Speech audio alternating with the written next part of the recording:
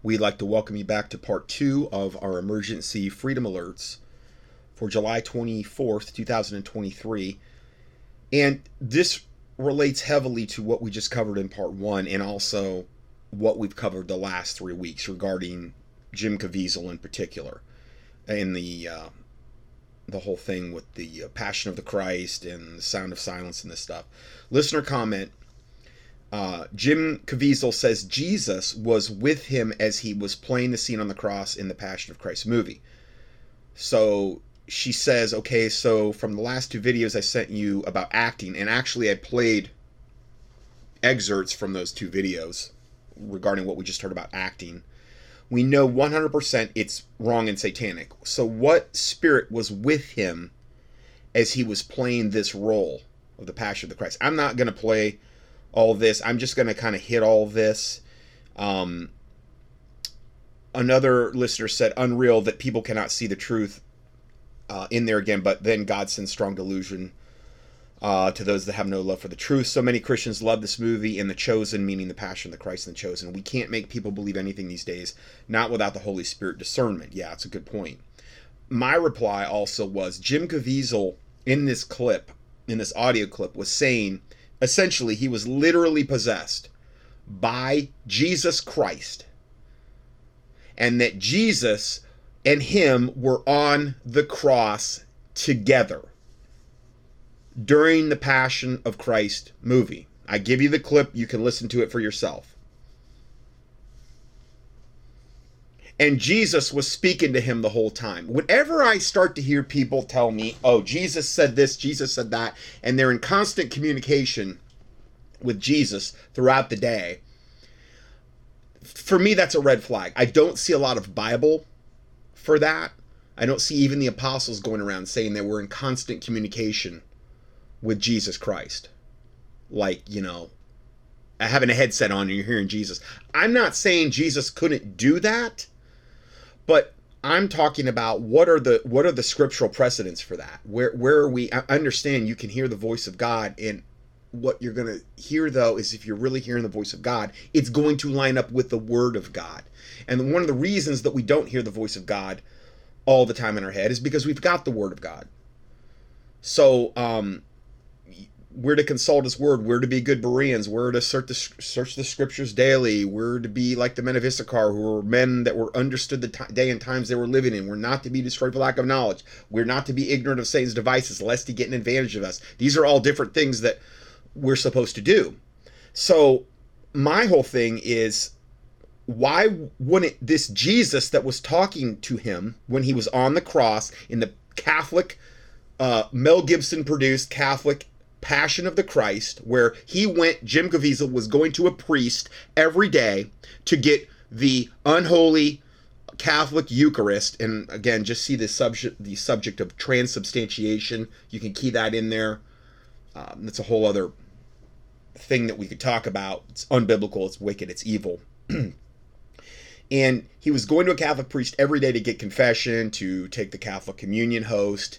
Again, going to a priest for confession is not biblical at all. The Bible says there's one mediator between God and man, the man Christ Jesus. We're not to go to a priest. We're not to go to Mary. We're to go to, Father God through the Lord Jesus Christ. Okay? That's how we're supposed to pray. So why wouldn't Jesus first tell Jim Caviezel, if he was with him on this cross scene, to repent and flee and warn others about that devil false religion of Catholicism that he is in, that he is promoting, that has taken billions to hellfire, going all the way back to 318 AD, when it was the first concepts of it were formed through the Emperor Constantine. Why wouldn't Jesus tell him to do that? Wouldn't that be the 9 billion pound gorilla in the room? You would think if it was really Jesus talking to him on the cross, that would be the main thing that was said. No, supposedly Jesus, when he was praying to Jesus, and this is a whole other clip that I give you the soundbite for, you can hear it right out of his own mouth, told him that he wanted Jim was, what do you want me to do, Jesus? What do you want me to do? I want you to be an actor. That's what he said. That's what he said Jesus told him to do. I give you the link. You can hear it right for yourself. We've just heard about actors and the whole hypocrites and how it's derived. A lot of it's derived from that word and the word entertainment, how that breaks down and all of the demonic channeling that is done in Hollywood. You land a major role like this in Hollywood. And now he's supposedly channeling Jesus Christ while he's on the cross. When there's so many things in the movie that are totally unbiblical. It's promoted by Catholics. Mel Gibson and these types of things. Jim Caviezel's a hardcore Catholic. Yet this Jesus that's supposedly speaking to him doesn't care about any of that stuff.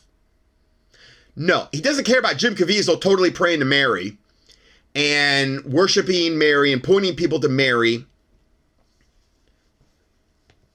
using her in idolatry. This Queen of Heaven that they pray to. It's not the Mary of the Bible. They think it is, but it's not. No, that Jesus didn't care about. This is another Jesus that the Bible talks about that we're hearing from. Why wouldn't this Jesus first tell him to repent, flee, warn others about that devil false religion of Catholicism that is and has taken billions to hellfire, going back to 318 AD? Because the spirit that was possessing him was not Jesus. And Jesus doesn't come in and possess people. Okay? Like, basically Satan came into Judas or whatever. There's Bible for that. Okay? And possessed him. Okay? Jesus doesn't do that. Okay? He gives us free will. Also, more red flags about this. There's there's so much more that's come out about this. I mean, I can't even cover it all. I've done 3 teachings on it. You can... It's more horrific every time I hear about stuff. Why I can't support the Sound of Freedom, trust but verify. There's a whole link to this report. I mean, it's bombshell. Another bombshell. In this clip, Jim Caviezel says God spoke to him in a movie theater and told him he wanted him to be an actor. Okay. Now, again, if you listen to part 1 of this teaching, I think you're going to see there's some serious red flags with that. Then, the next one, Sound of Freedom star Jim Caviezel praises Donald Trump on Fox and Friends, this is just very recent, and says, I'm still Jesus, but he's the new Moses, about Trump. Trump, the sexual deviant devil that I've done, I don't know how many teachings, that I've got over 100 pages of documentation, who gave us that big, beautiful shot and hasn't apologized one bit for it. Takes credit for it, for that whole COVID kill shot, DNA defiling devil shot that he gave us through Operation Warp Speed. Still brags about it to this day. And all the other wicked things he's done that I've documented. Jim Caviezel says, I'm still Jesus. Meaning Passion of the Christ Jesus. That Jesus that he played. But he, meaning Trump, is the new Moses. I mean, that's not too blasphemous, right? To call yourself Jesus? Well, he says he was possessed by the Spirit of Jesus. Caviezel then said of Trump, quote, this is the new Moses. I mean, I'm still Jesus, but he's the new Moses. This is how deluded and deceived this Catholic, dare I say, devil is. I don't buy any of this anything anymore. Tim Ballard, Jim Caviezel, Mel Gibson, Sound of Silence, Passion of Christ, The Chosen, they're all devils. I've heard enough. I've seen enough. I've reported on it. The first week I reported on this, I was a lot more soft-spoken about this. I hadn't learned all that I've learned up to this point. But now I know. Now there's no doubt. I shouldn't have even entertained that these people could be good people. I should have known better. And once again, anything that comes out of Hollywood just tends to always be evil, wicked, and corrupt. He says, I mean, I'm still Jesus, but he, meaning Trump, is the new Moses. Then he said, Pharaoh, let my children go free. Oh, so Trump's going to come in and make sure there's no child sex trafficking is the implication there. If he can get back into the White House. Right. Just like he was going to drain the swamp before, and all he did is install more swamp creatures. Right, left paradigm, Coke, Pepsi, you know. All on the same team, though, at the end of the day. To which he and others laughed at the reference to him playing Jesus Christ in the Mel Gibson show, The Passion of the Christ or whatever. But he's still calling himself, I'm still Jesus. Wow, talk about no fear God there, Jim. You never were Jesus. You never were.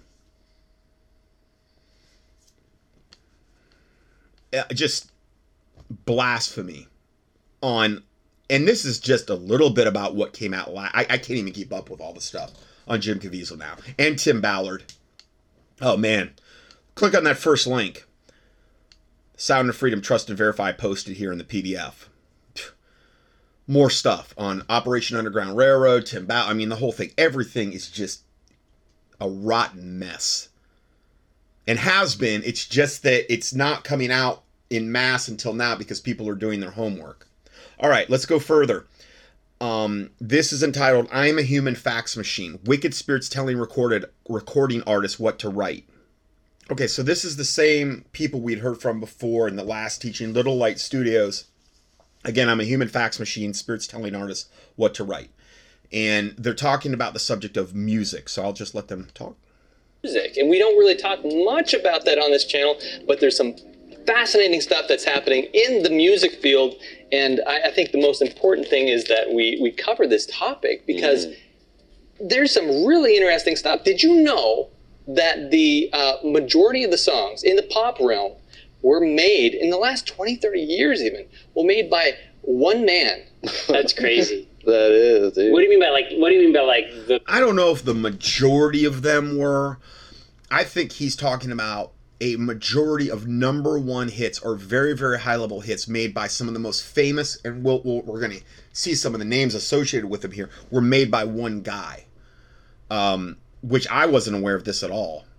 Majority. What do you mean by that? So the majority, as in a significant portion of the individual artists that have created, use one man to do their lyrics and to do their music. So they use Ghostwriter. Yeah, so with Ghostwriter, they go to this guy and say, "Hey, I don't have a song, but I can sing really well. Can you help me?" And he's like, "Yeah, write this or sing this and do this, and you'll be amazed." In fact, we're gonna find out even though he's not well known, he has the majority of the top #1 hits. Yeah. Wow. And probably never sung a song in his life. Right. I don't know. It's like, I have heard that a lot of artists don't write their own music, like Britney Spears and stuff, NSYNC and stuff when they come out, because, I don't know, I think they're kind of just molded, like, if you want to be big, you have to sound like this, and then once you get your legs, then we'll let you write your own stuff. But I didn't know that a lot of them were written by one single person. Yeah. I think like... Well, you also have to make deals with the devil and basically, kind of sell your soul, that type of stuff. Now, we're going to learn more about that in the next audio from John Todd, where I believe he talks about that subject as well. And that's more along the really Luciferian occult side.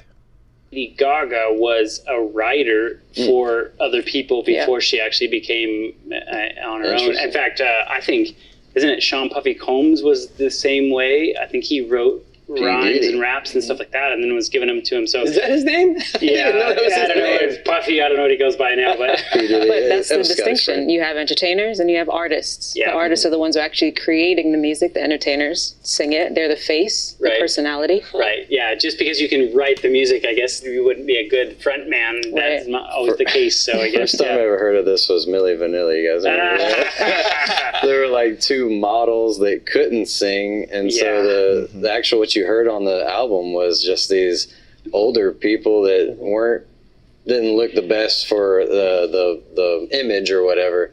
But Milli Vanilli were the image, these like twins or something. They were like brothers that were hot models or whatever. They had been the end of endless, videos and jokes about it, and the music would cut off, and they'd still be dancing and Oh, stuff. man. The record would awful. skip at the live, or that happened before the record skipped, and they were Right. And they're just like, one guy ran off stage. like, yeah. Boy, that's But embarrassing. this is different because these guys they're not mimicking someone else's song as in lip syncing. Yeah. They're actually taking someone else's words, someone else's produced music, and saying, "Hey, now this is my own."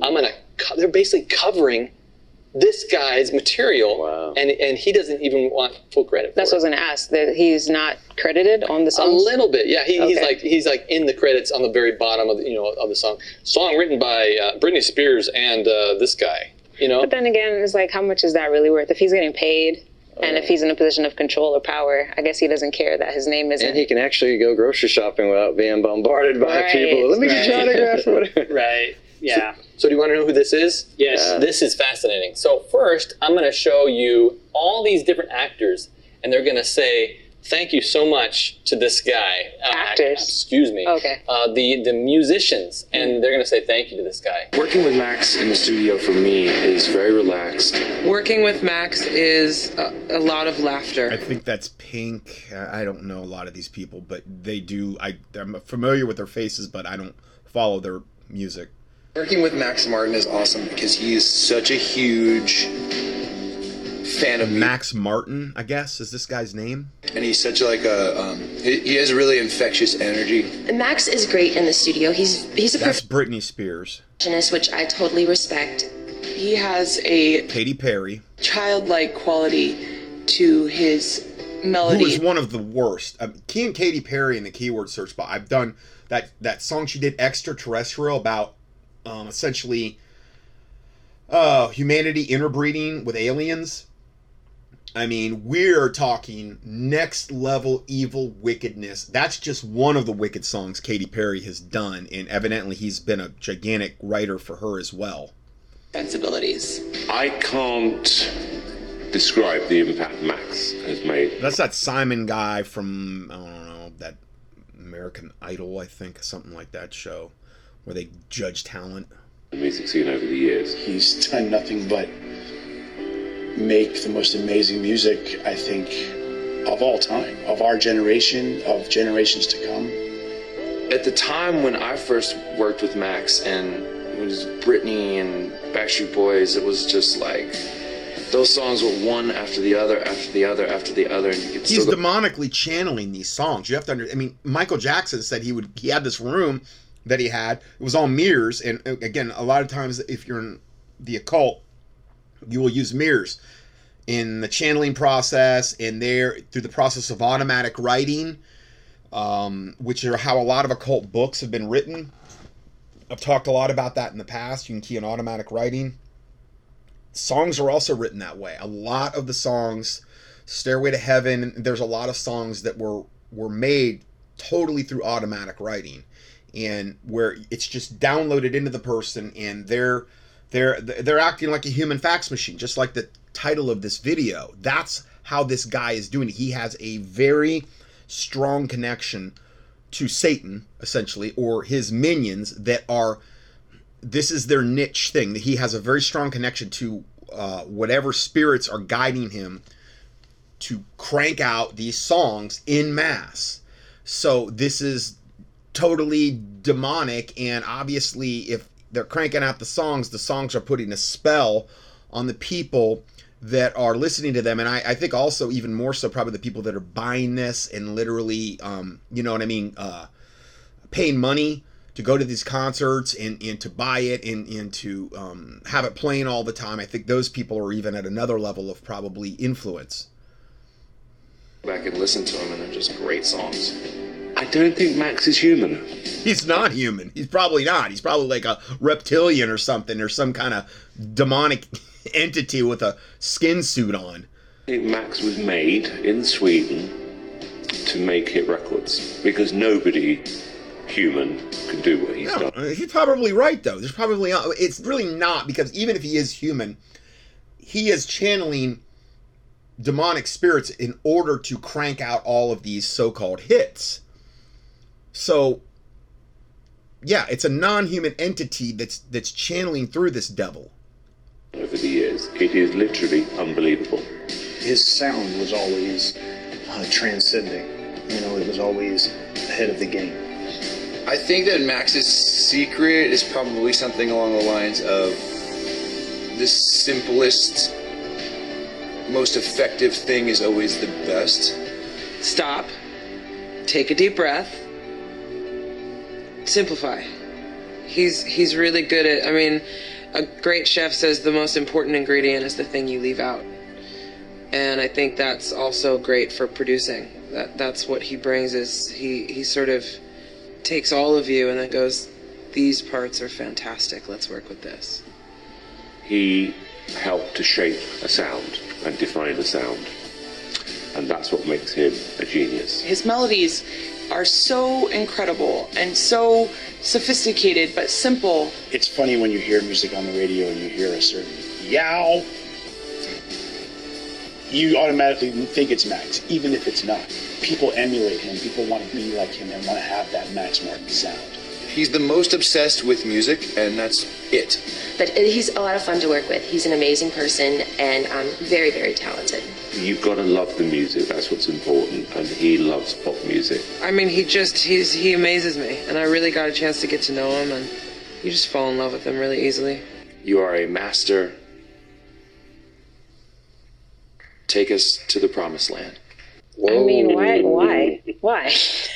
No, what's interesting is somebody said it's like he's not even human. Right. Everything he writes is a masterpiece, and then he's like, take us to the promised land, bowing to him. Like, that's kind of telling, right? They have all three elements. Love the music or love what you do. Those are some of the highest level pop musicians that are in existence, the ones that you were hearing from as well. And there's also the supernatural power as well. They said it, their words, right? Yeah. It's not human, take us to the promised land. Yeah, it's like you're influencing generations of people with the music. Right. And I think they know it. I think that's a telltale sign of, like, you know, how much they're aware of that fact. Yeah. And I want to show exactly how many songs this guy makes, because when we hear songs on the radio, and typically I try not to. If I go to the grocery store, I go to the gym, it's inevitable. Yeah. It's going to happen, and I get these songs that are stuck in my head, and they're called earworms, right? Yeah. And but let me just go over some of the songs real quick. This is just from Britney Spears. If you know anything about Britney Spears, Baby One More Time, Crazy, I Will Be There, Oops, I Did It Again, Can't Make You Love Me, Don't Go Knocking on My Door, Lucky, Stronger, Britney, Overprotected, Bombastic Love, Cinderella, I'm Not a Girl, Yet a Woman, Where You Are Now, Female Fairy Tale? Yeah. No. Hold It Against Me, it's Femme Fatale. It's not Female Fairy Tale, it's Femme Fatale. And I go Inside Out.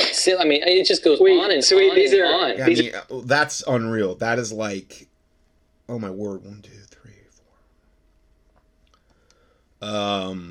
Way over 20, just from Britney Spears. I mean, that's insane. All songs that Max wrote for her? For her. Wow. And this is just her. And Has she written any? No.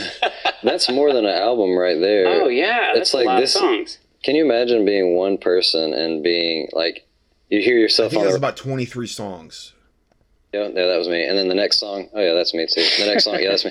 Like, no band could ever do that because they're not going to play one band after another on the radio. They're going to make sure they mix it up. But if you wrote songs for different bands, you could hear your song the whole day, really. Right. Throughout this time that he's been doing this, he's had songs on the radio that are in the top 10, sometimes 5 of them at a time in the top 10. Wrote. Wow. 5 out of the 10 were his song. Which doesn't happen. You might, like, if you're Nicki Minaj, you don't have 5 songs at the top. Yeah. Because you're one musician. Mm-hmm. But that's interesting because, you know, Nicki Minaj, she has a character. She has her style, so to speak. So, but with him writing for all these different people, that's 5 different styles, 5 different personalities, 5 different genres, maybe. How is he? Because those songs are sort of crafted for her. Right. So they're like probably doing that promoting her character, like, you know. Yeah. So not only is he writing songs. It's got to be demonic. There's no other obvious explanation. How could he crank out this level, the mass amount of these pop hits for different artists that you know, do things differently, and yet it's all coming from the same guy. It's totally of the dark side. Songs about boys, but he's also writing love songs about girls as well. He has, or does he have the ability to write for all different types of genres and think in the terms that they would be able to do this? Is it him, or could it be something else that's happening? Something else. That's interesting. So let's go into this a little bit deeper. I'm going to show you some of the different artists he's worked with. Check this out. Composer in the world has written melodies as sustainable or as widespread as those of Max Martin. He has refined and... Yeah, Taylor Swift is another one. Katy Perry. I mean, all of these, they're showing these people. I almost want to... Something else. That's... I almost want to just put this on mute for a sec, and just because they're going from person to person, and they're saying all these different artists that this one... Britney Spears, Justin Bieber, Nicki Minaj, Ariana Grande, Ellie Goulding, Adam Lambert, Demi Lovato, Taylor Swift, The Weeknd, Backstreet Boys, Katy Perry, Pink. I mean, this guy, the producer, he is the most number one singles. He's had 23 number one singles. Best known in his work for Katy Perry, Britney Spears, Kelly Clarkson, Pink, Taylor Swift, Ariana Grande, Maroon 5, Coldplay, Avril Lavigne, Usher, Lady Gaga, Keisha, Celine Dion, Christina Aguilera, Simple Plan, Jennifer Lopez, Demi Lovato, Justin Timberlake, Adele, Bon Jovi, Ellie Goulding, Tori Kelly, and The Weeknd. But you saw how many he had just for Britney Spears. This guy is demonically channeling these songs, and we're talking about in mass. Remember, Devils and Divas, they don't have to sleep. And they've been around for thousands of years, and they're very, very adept at their craft and what they do. They're using this guy like a medium. They're channeling through him, and he is cranking out these songs and getting them to all these different Luciferian artists, or at bare minimum being used by Lucifer in Hollywood to a very, very high degree. And this is where the number one songs are coming from this demon-possessed vessel of Satan. Max Martin has written 23 to 25. There are some different statistics online. Number one singles. That's not just singles he's written. That's number one singles that have hit the top of the chart. Can't go any higher than this. He's written 23 to 25 of those. He's best known to work with, you ready for this? These are the people that he works with. He already went through this. I already did. So I'm going to fast forward a little bit here. This music, I'm the ones I recognize. So right. I have to ask this question because I'm working on this video about DJ Khaled, and just looking into what he does, I was of the opinion that he was a producer, but really what he's more of is a promoter, a marketer. He gets all the people in the room. He gets people to make the beats. He gets people to write the songs and all that, and gets the talent, puts it all together, and puts out a project with his name on it. So I'm wondering, with Max Martin writing these songs, getting number one, is it the lyrics itself that are pushing it to number one, or is it a mixture, but more like the talent that's getting it to number one?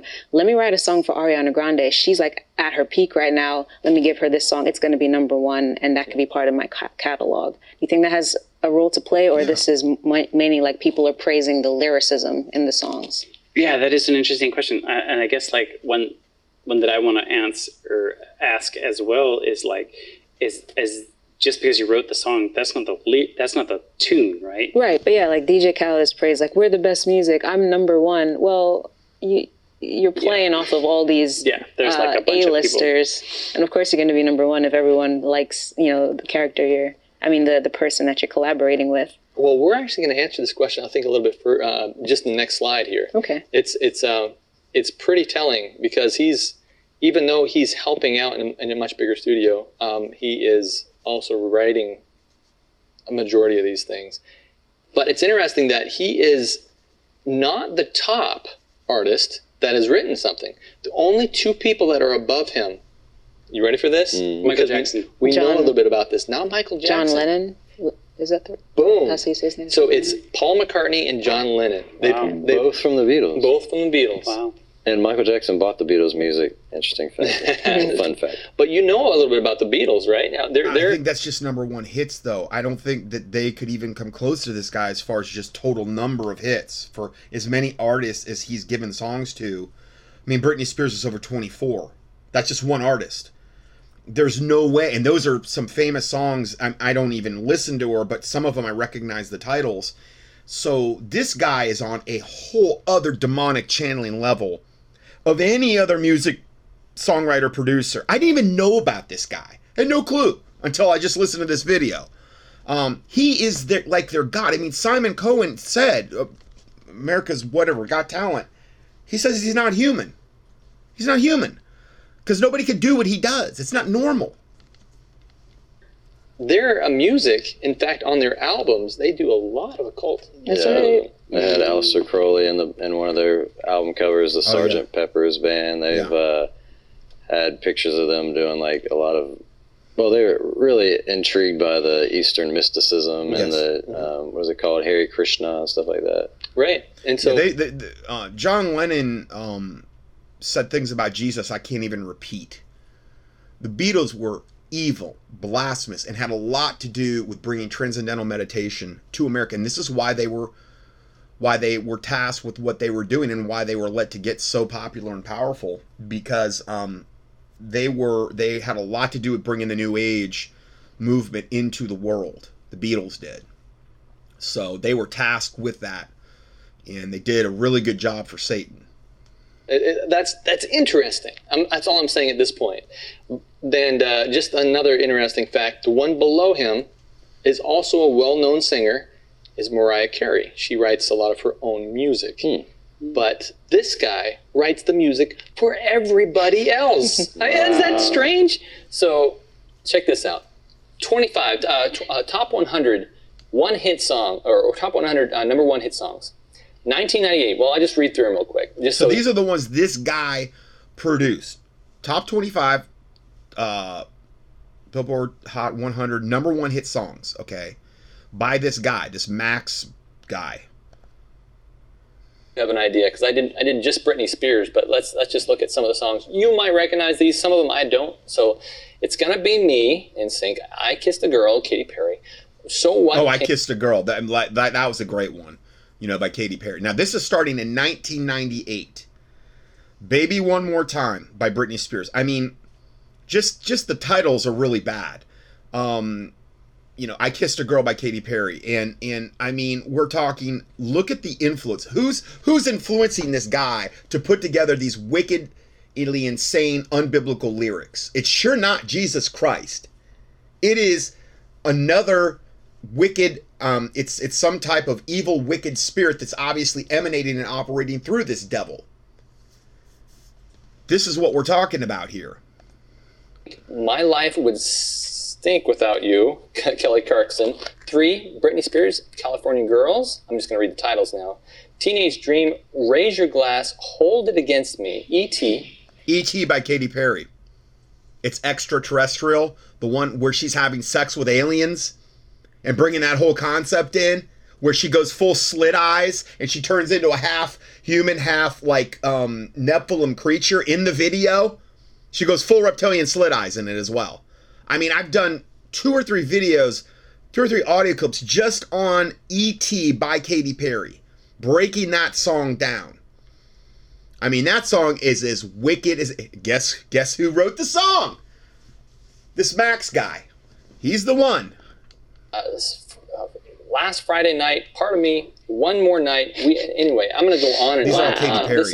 This is probably you've probably recognized, and I've only gotten to 2012. He's continuing on all the way up to 2022, 2023. I'm sure he's continuing.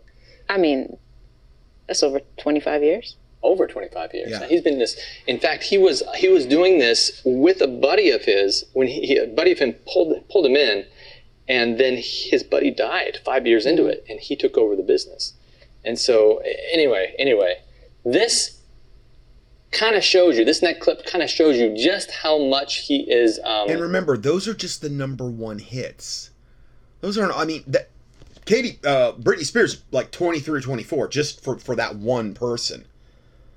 Okay, I mean, Taylor Swift, 2012, Are We Ever Getting Back Together by Taylor Swift. These are all number one. 2013, Roar by Katy Perry. 2013, Dark Horse by Katy Perry. Another really wicked song. 2014, Shake It Off by Taylor Swift. 2014, Blank Space by Taylor Swift. 2015, Bad Blood by Taylor Swift.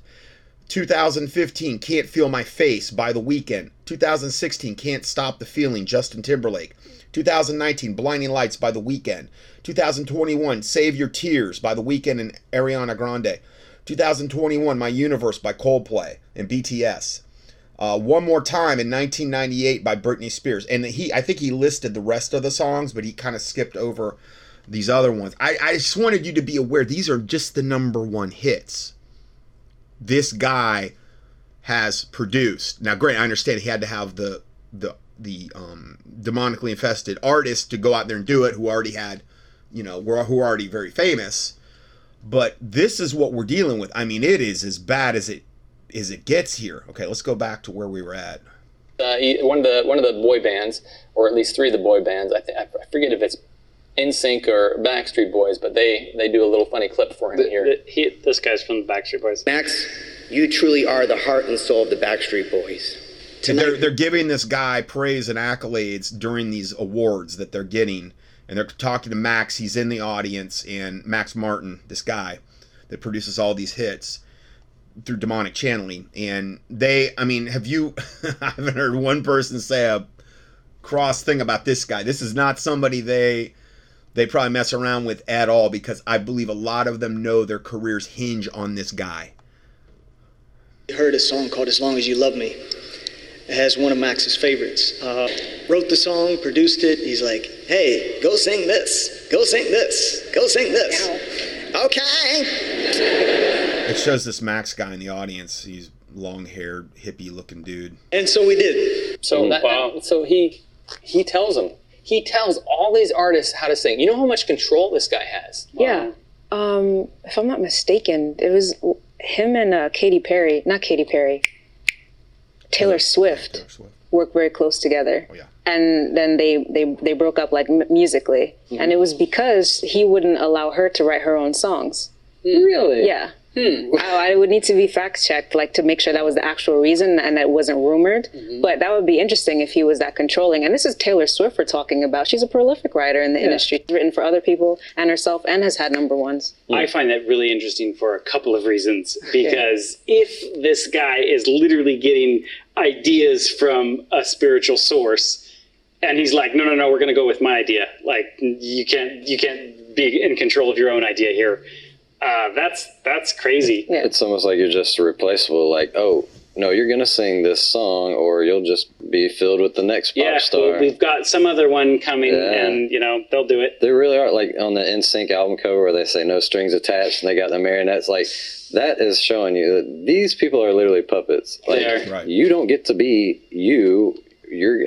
It's got to be me. It's got to be somebody else, because you're just an image, And what's even kind of crazy is, like, when you listen to the lyrics, I've always thought this.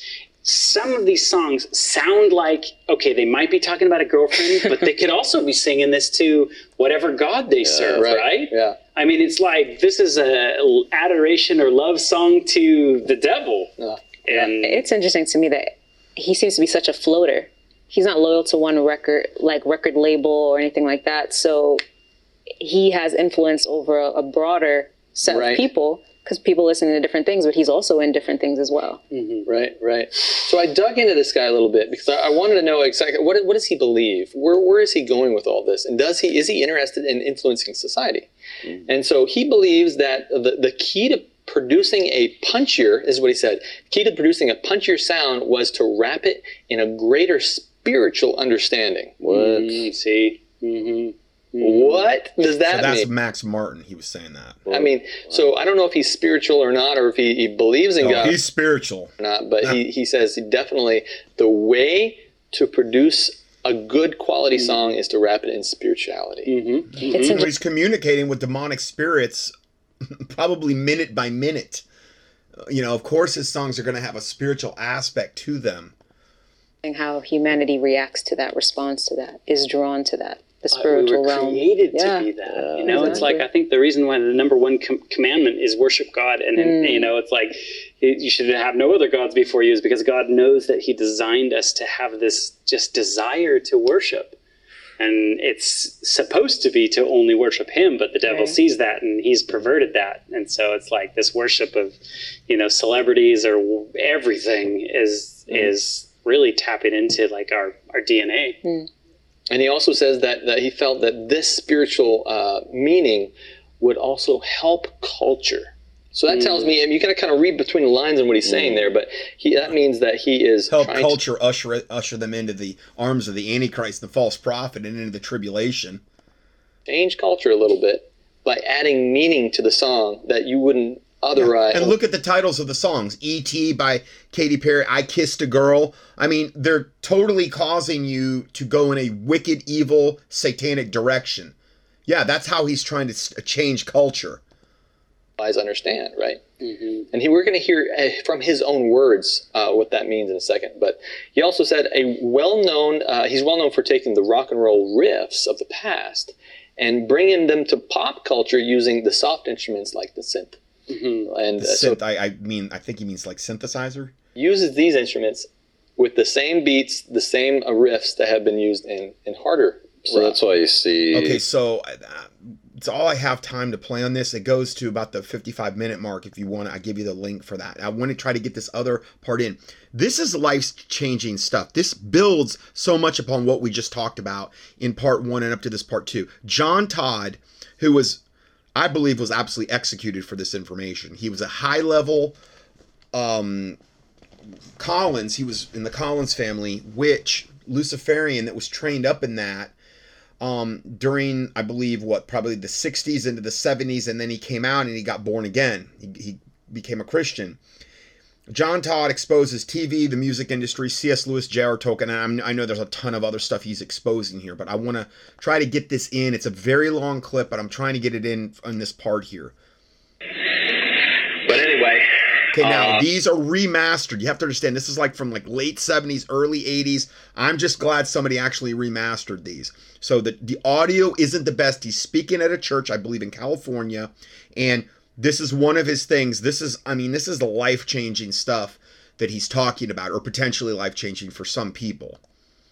I don't fool around, so I'll just start right out. I can only make you one promise that what I've got to say is the truth. It won't seem that way to some of you. It'll just seem that I'm either crazy or I'm the biggest liar and storyteller in the world. That's what our televisions have done to us. They've gotten us to a plane of mind that we do not realize the real world around us. When I talk in many youth rallies, many of the Christian schools, I start right out by tearing their television and rock idols down by personal experiences that I've had with them in the occult world. And then from there, we try to build them up. Yeah, because he's literally interacted with tons of rock stars from like the 60s and the 70s. I mean, they were literally like subservient to him, or they interacted with him on a number of different levels. Heroes, the number one being Jesus Christ. But I come from a family where I grew up having my own heroes. My number one hero was my great, somewhere way back there, grandfather, named Francis Collins. Francis Collins owned the first ship that the Puritans landed in here. It just so happened that 50% of the people on board were also witchcraft people fleeing from Scotland. And they were called the Collinses. They were all his family, and that's how all witchcraft came to the United States. So when I grew up, I was being trained how great my family was, that it was the second most important family in the Illuminati and the occult world, right, and that someday I'd be very important and so on. So I had my own heroes. And television didn't help much. The reason I'm so down on television is I grew up around the television world, on the insides of it. When I was just a teenager, Hollywood paid for my way out to California so that I could bring a couple diaries that belonged to my family that I had inherited by will as the last male heir of the Collins family. If you wondered why that fits with Todd's, the Collins family changed their name about 100 years ago to Todd to cover up some of the things that they had done. But I'm sure that's why he's John Todd. You will remember the show Dark Shadows. That was the show that paid for me to come to Hollywood to bring the diaries. Now you have to understand, a lot of these references, especially if you're younger, you're not going to understand what he's talking about. Dark Shadows, and that was even like before my time.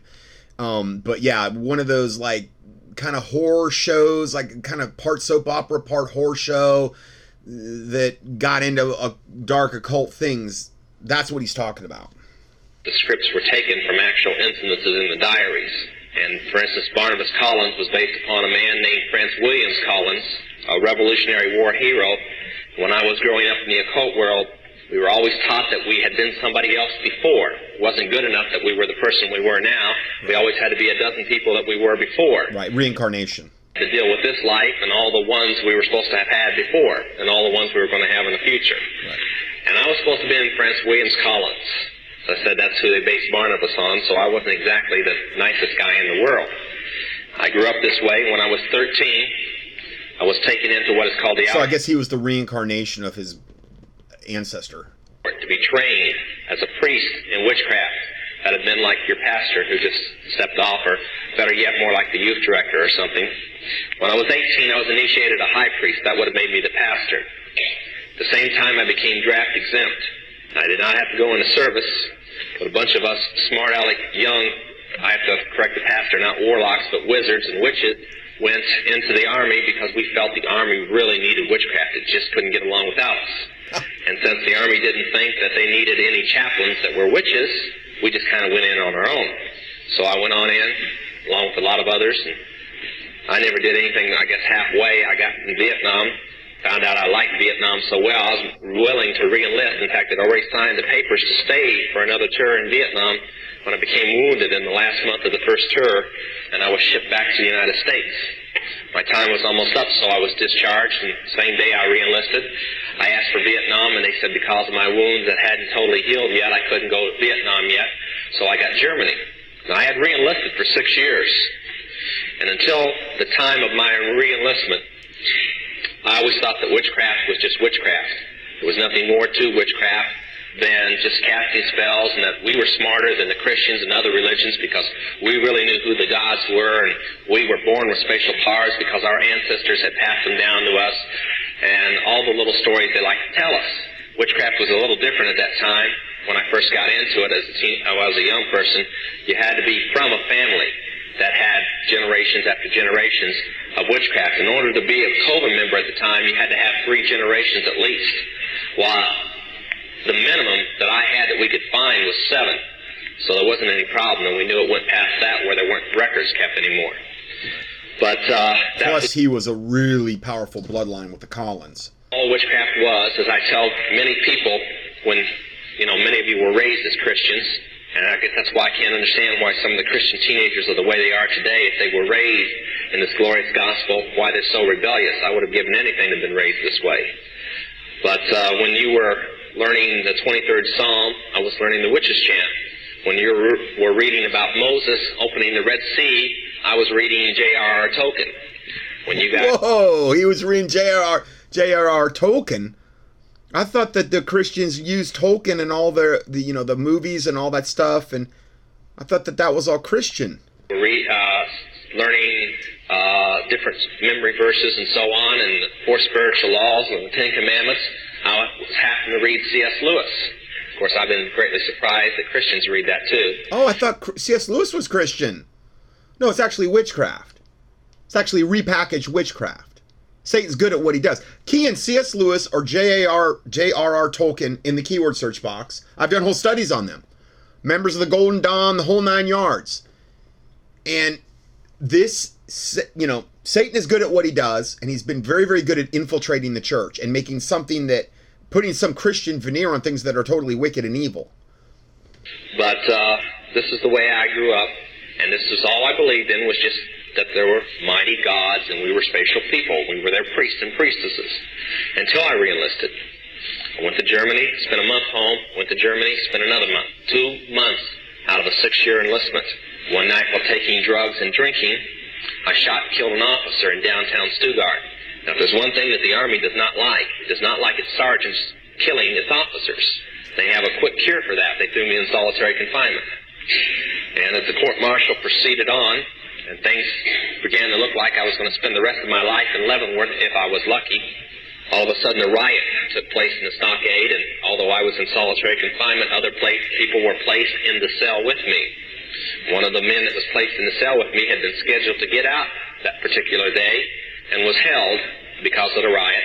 So I kind of talked him in by bribing him a little that if he made a long-distance phone call for me and told certain relatives of mine that I was in trouble, he'd receive some money for it, and I'd be a lot happier. So he called collect to Los Angeles and talked to my foster mother, explained what the situation was. And I was sitting back waiting for her to get all these big witches together to cast spells on the judges and make all the officers that were trying me think I was a real nice guy and that it was self-defense and everything was going to be fine. They'd just let me off. Now, that's all that I had ever been taught that witches could do. But 3 days later, my cell door opened there in the solitary. As I stepped out in the light for the first time in 32 days, I heard some very strange words. You are honorably discharged from the United States Army. And the man that was saying them was a senator by the name of William Saxby. He had a congressman with him named Wiley. And he killed an officer as a sergeant in Vietnam, admits to it, in Stuttgart, or I guess he was in Germany. And instead of him being executed or spending the rest of his life in Leavenworth, once he gets this message back to California, he has a senator personally release him, and it's with an honorable discharge. 3 or 4 generals, and they were handing me an honorable discharge. And on the discharge papers, it didn't say I was bad, didn't say that I had been in jail, didn't say anything. It gave me all my time and rank, security clearances that I had in my possession, and didn't explain why I still had over 5 years to go in the United States Army. It just discharged me honorably. So I took it and didn't want to argue with him and left and went back to the States and arrived at my home in Columbus. This is why these devils get away with murder all the time. This is a great example of how somebody like Trump and these types of people in high-level politics get away with this stuff, because they have these types of satanic connections. I asked my real mother, I have 2 mothers, foster mother and a real mother, I said, what type of spell is so good that it makes senators and generals do what you want? And it's a really good spell, I'd like to learn it. She just looked at me and said, you just don't understand, do you? She said, we didn't cast a spell on them, they're with us. I said, oh, far out, senators that are witches. She says, no, they just belong to us. And I didn't understand what she was saying. I mean, this was back in like the 70s. They just belong to us. They're not even witches or warlocks. We just own them. Lock, stock, and barrel. We control them. How much more true is that today? I said, well, what am I supposed to do now? You know, I'd like to take my old Coven back over and so on. So she handed me an envelope that had been waiting there. She'd explained that there was one there and one in Los Angeles. They didn't quite know where I was going to show up. I opened the envelope. Very intriguing thing. $2,000 in $100 bills. A lot of money. Also was a one-way plane ticket to New York City. I said, well, what's this for? She said, well, you make a reservation, you get on the next plane, you get out of here and you get to New York City and they'll meet you at the airport. I said, well, who are they? And where did this money come from? She says, you get there and they'll tell you and you'll know who's supposed to meet you when you get there. Now, witches are very curious people. That's why when we do some of the most demonic rites imaginable and our hair would stand on end and almost turn snow white overnight from all the spooky things, we couldn't wait to get back in there. We were always curious what was going to happen the next. I think that's why some of the people get on roller coasters and like to be scared to death. It's just the way with the witches. They really have spooky things going on, and they can't wait to get back, and this was extremely intriguing. So I got on the plane, and I flew to New York, and I got off the plane. Sure enough, no problem with recognizing who met me. I'd read his books for years. In fact, he's the man who first created Christian witchcraft. His name was Dr. Raymond Buckland. Christian witchcraft. Dr. Raymond Buckland. Head of the anthropology department, Columbia University. At that time, he isn't now. Graduate of Oxford University, Rhodes Scholar, handpicked by the Rothschilds to lead the Illuminati for him. So I arrived, and he took me to his house, and the next few months he carefully rearranged all my ideas for me. He told me that all the things that I had learned about witchcraft were just stories that we told the lower people. And where I thought there was only 3 levels and I was as high and as powerful as a witch could go, he assured me there were 3 more. I guess I should have backed off then and figured if I was lied to the first time, maybe I'd be lied to the second time. But as I said, witches have an incurable curiosity. They've got to find out everything. So I let him train me, and he explained to me that since I was a Mel Collins, I was in the Collins family, that I had a position to take. And that there was a board of directors called the Grand Druid Council, which contained 13 of the most powerful witches in the world. And that my place was on that council. And I said, oh, you know, great. When do I take it? And he said, well, somebody just died. I kind of always wondered if he died or they shot him or something. You never can tell in the Illuminati.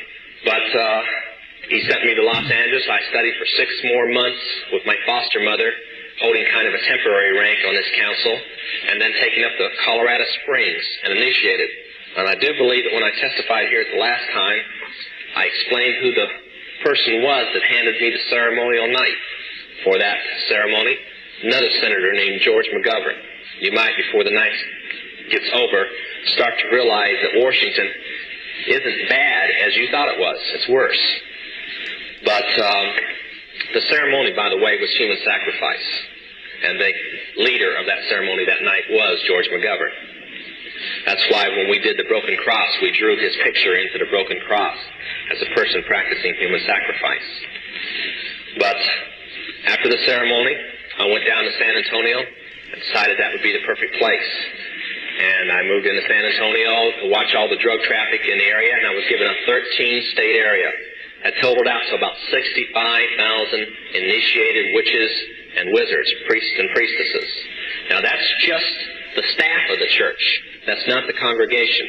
So if there's that many ministers in that area, you can imagine what the population is. In California, whereas most of the Grand Druids have many states like I did, I had 13, California has a Grand Druid all to itself because there's that many witches in California. In fact, it's the most populated area in the world for witchcraft. Yeah, and look at the wicked fruit that comes out of it to this day, California. And the Bay Area just happens to have the most. Yeah, Bay Area meaning San Francisco. But anyway, this is where I lived. I only left it 8 times a year to attend what we called council meetings. Now, to give you an idea, Monday was one of those council meetings. They hold them 8 times a year. May 1st, they held a council meeting, and from our information, they held it in San Francisco. So you were kind of close to it this time. Things went along fine. I enjoyed the money, par. I always thought they were kind of weird because they kept talking about controlling the world. And I thought, let's stay back with witchcraft, you know, this world government thing, you know, they're a little weird. Witches are never going to control the world. And finally, on August the 1st, 1972... That's always been the goal, like I said, and the backbone of the coming New World Order religion is going to be witchcraft, and he's confirming it going way back into the 70s and way, way back before that. Things changed. Courier from the London Embassy, a member of our United States State Department, arrived with a courier document pouch sealed with the crest of the State Department, brought it through customs, unopened, nobody could touch it, brought it in to San Antonio, and I was hosting the meeting this time. And it was on Latimus, August the 1st. The man came in, laid the pouch down in the temple room up in the casino building, walked out, and left it. He wasn't to know what was in it. The door was locked, security guards were placed on the outside, and Dr. Buckland took up what's called the Atamades, the witch's ceremonial knife. He slid open the seal, unlocked everything, and took out 6 letters. We'd seen letters like this before, no big deal. They had the crest of the Illuminati, which is on the back of your $1 bill, so you can look at it later. On them, sealed in wax, red wax. The only problem was that the first 4 were standard business. They only contained checks, bribe checks and so on. Usually bribe checks start at about $500,000 to give you kind of an idea and work up into the millions. $500,000 back in the 70s. I mean, that is some serious money. When he said August 1st, Latimus, that is in Scottish and Irish tradition the feast of, oh my word, La Losuna, also known as Lammas Day, is one of the foremost important festival days in Celtic countries and originally meant to celebrate Lug's birth. So it's some kind of, occultic type holiday type thing. But then they've got almost all the money in the world. Why should they worry? You spend a $5 bill and you panic. For what a $5 bill feels like to you, $1 million feels like to them. So believe me, they've got the financial strength to do it. The 5th one was totally different. It's very thick, about 30 pages, and it was handwritten. Now, according to the laws of witchcraft, if anything is religious, it must be written in a special ink with a dip pen and the person who's writing in his own handwriting, nobody, you don't dictate it, it doesn't get typed up, nobody writes it for you. Now in the Illuminati, the Rothschilds are not humans. They're not just the richest family in the world. They are gods in human bodies. More or less the counterfeit of what Jesus Christ was when he was on the earth. They're the sons and daughters of Lucifer in human body, and his wife and so on. So that this council that I was on is the private priesthood of those gods. And when those gods talk, the priests listen and the priestesses listen, then they tell political people. That's why a handful of witches have so much power over so many political people, because they're simply just like a tape recorder for some very powerful people that everybody else considers to be holy and to be gods. So we opened this one in Philip Rothschild's handwriting, and it would have been the same to, well, it was like, the gods sent their own private message. So we opened it up. Dr. Buckland started reading it. It's a chart. A friend of mine, Dr. Tom Berry, has placed that chart in a 30-page book, and we're proofing it now, and Dr. Stuart Crane is going to publish it, and we hope to have it in Christians' hands in about 3 months. I wonder if that ever even got published. I don't know. It's a step-by-step plan beginning in 1973 at the first of the year to the end of 1980 to take over the world by taking over the United States. This was the plan. I always said that 1984, George Orwell, they meant that to be real. This is more proof that that was the timeline they were actually on. But see, their timeline isn't God's timeline. And they've had multiple monkey wrenches thrown into their plans all along. So that's what we're talking about. I think that that's impossible. I've watched the news over the past 5.5 years, and they're not only on schedule, they're a year ahead of schedule. Well, that may have been the case at the time, but again, that didn't happen. The whole 1984 George Orwell thing that they wanted to be reality didn't. I think they had very, very big plans, and they got massively sidetracked. Praise the Lord Jesus Christ. And when I told people this 5 years ago, they thought I was crazy, like a lot of people think now. When I told them that we were supposedly not going to have any fuel, although we were going to have it, and that the gasoline prices were going to go sky high, I even told them a crazy... And all that did happen back in the day. It happened back then. ...that the farmers were going to go on strike and the coal mines were going to close down. Now, I wonder where I could have gotten a crazy idea like that. And I was saying it 5 years ago. Only when I went on the East Coast this time, nobody was laughing because they were getting cut back on electricity and people were only working 20 hours a week because there wasn't any coal. So after reading this, I thought, these people are really crazy. Crazier and crazier. But I stopped laughing when I read the 6th letter. It was in Philip Rothschild's handwriting, too. Now, before I tell you what's in it, I want to say something. The Mormon doctrine and the witchcraft doctrine are almost identical in how the world began. The Mormon doctrine and the witchcraft doctrine are almost identical. Okay, again, we warned against Mormonism last week on how the world began, but a lot of other areas, too. According to the witches, Lucifer chose his son and his daughter, which were married, to come to the world and lead the rest of his little kids down here. Believe it or not, you're supposed to have landed in a flying saucer. And they landed here, and man was just more or less assuming their shape from apes, and they intermarried with man, and that's how, well, the original people were the witches that arrived, and their children became the witches, and the ones that they didn't marry with are the mortals. If you remember Bewitched, you remember the doctrine of witches and mortals. Right. And I may seem a little crazy to you, but they firmly believe it. And that Adam, who had the ability to turn back... Okay, so for those that don't know, Bewitched was like a popular TV series back then that literally introduced witchcraft into America on a lot of different levels. It was like a sitcom back in the day. Into other lives, again, like everybody else did not. Because when the evilness of man settled into the garden, and that's why the garden was bad, there's no original sin according to witches. And Lucifer had planned to come and live on this world along with his children, but he couldn't because of all the evilness of man. And when they say that, I almost feel like they want to write Christians sometimes, the way the doctrine goes. But Adam would come back to bring peace to the world and to unpollute it so his father could come back. Now that's their doctrine.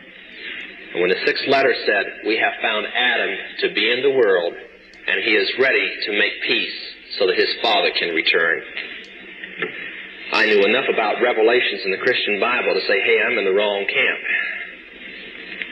And I asked a very stupid question at that moment. I said, isn't this in the Christian Bible?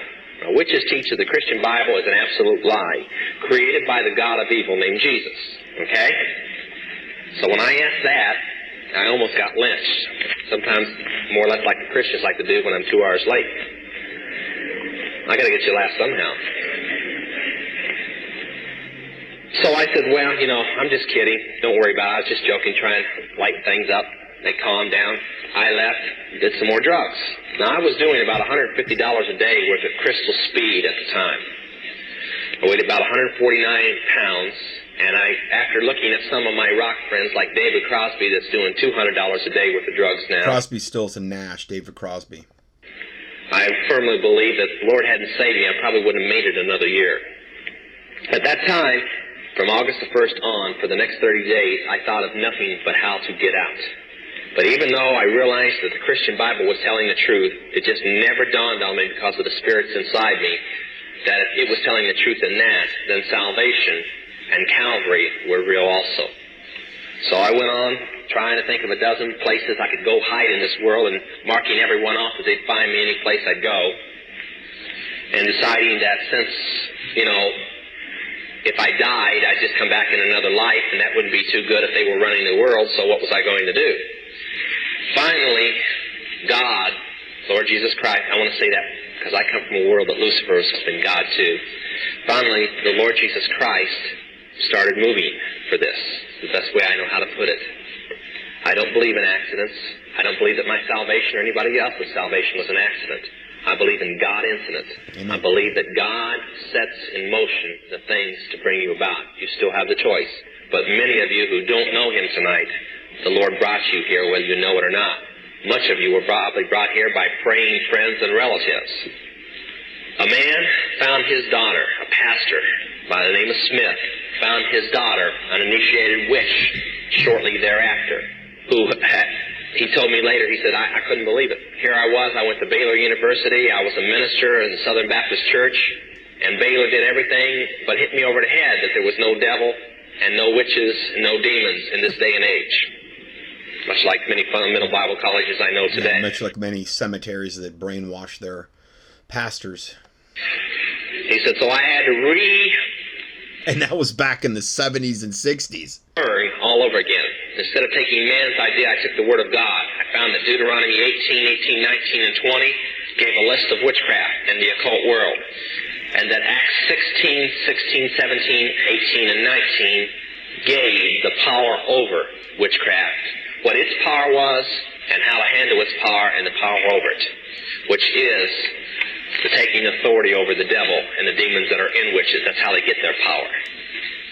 The stronger the witch, the more demons that they have allowed in. When they take a young person and they train them for witchcraft, they give them what's lovingly, I guess, called homework. They give them assignments that they're to do. And the assignments tear down every moral fiber and training that the person has. And just literally, they become a human chalice. They fill up with demons. As they do these things, they break down all the barriers holding the devil back.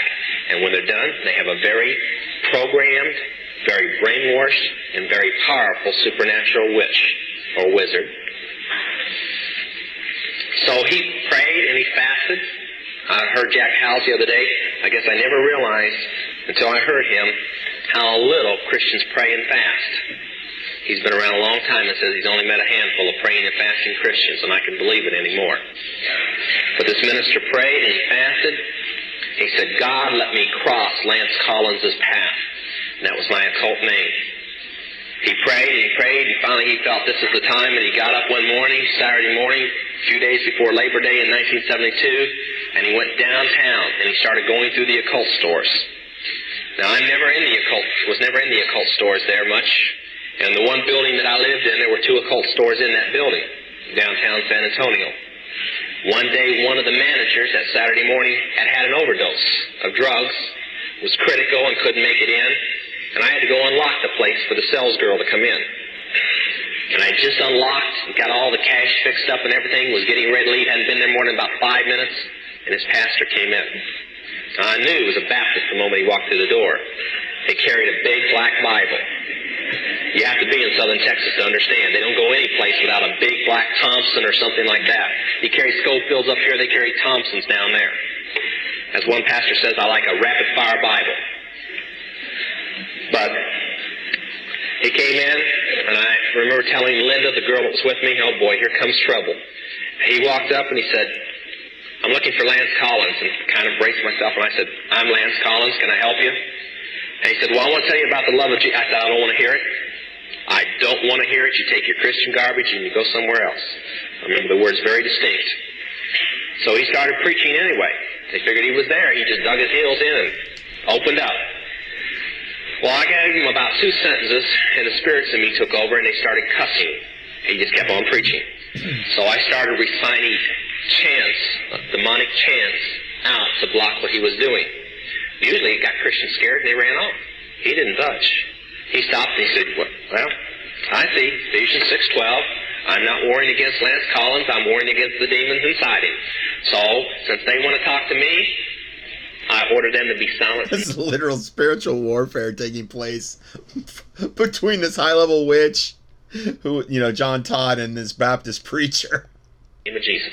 And he just started in a very powerful prayer, pleading the blood of Jesus Christ, and finally ending with this. He says, I order, in the name of Jesus, the devil to stop giving you any power of witchcraft, and to stop giving you any of his benefits, and took one look at me and saw that I was on drugs and said, and stop giving you drugs. Now, parents, listen to me. If your kids are on drugs and you've got a problem, stop preaching to them. Just order the demon inside them and the devil to stop supplying them the drugs. You'd be surprised, we've done it, how fast the pushers and dealers they're getting their drugs from get busted all of a sudden. Try it. It works. Yeah. And when he was done, he said, now I'm going to pray and fast for you, Lance, until you get saved. And I don't know why I said it. I just said, you're crazy. Get out of here. Don't do that. Don't do that. I remember I've told dozens of witches, I'm going to pray and fast till you get saved. Don't do that. One thing a demon does not like is prayer and fasting. He turned around. He walked off. One thing that had intrigued me, I kept trying to convince myself that I had shut up to listen to him because he was so weird.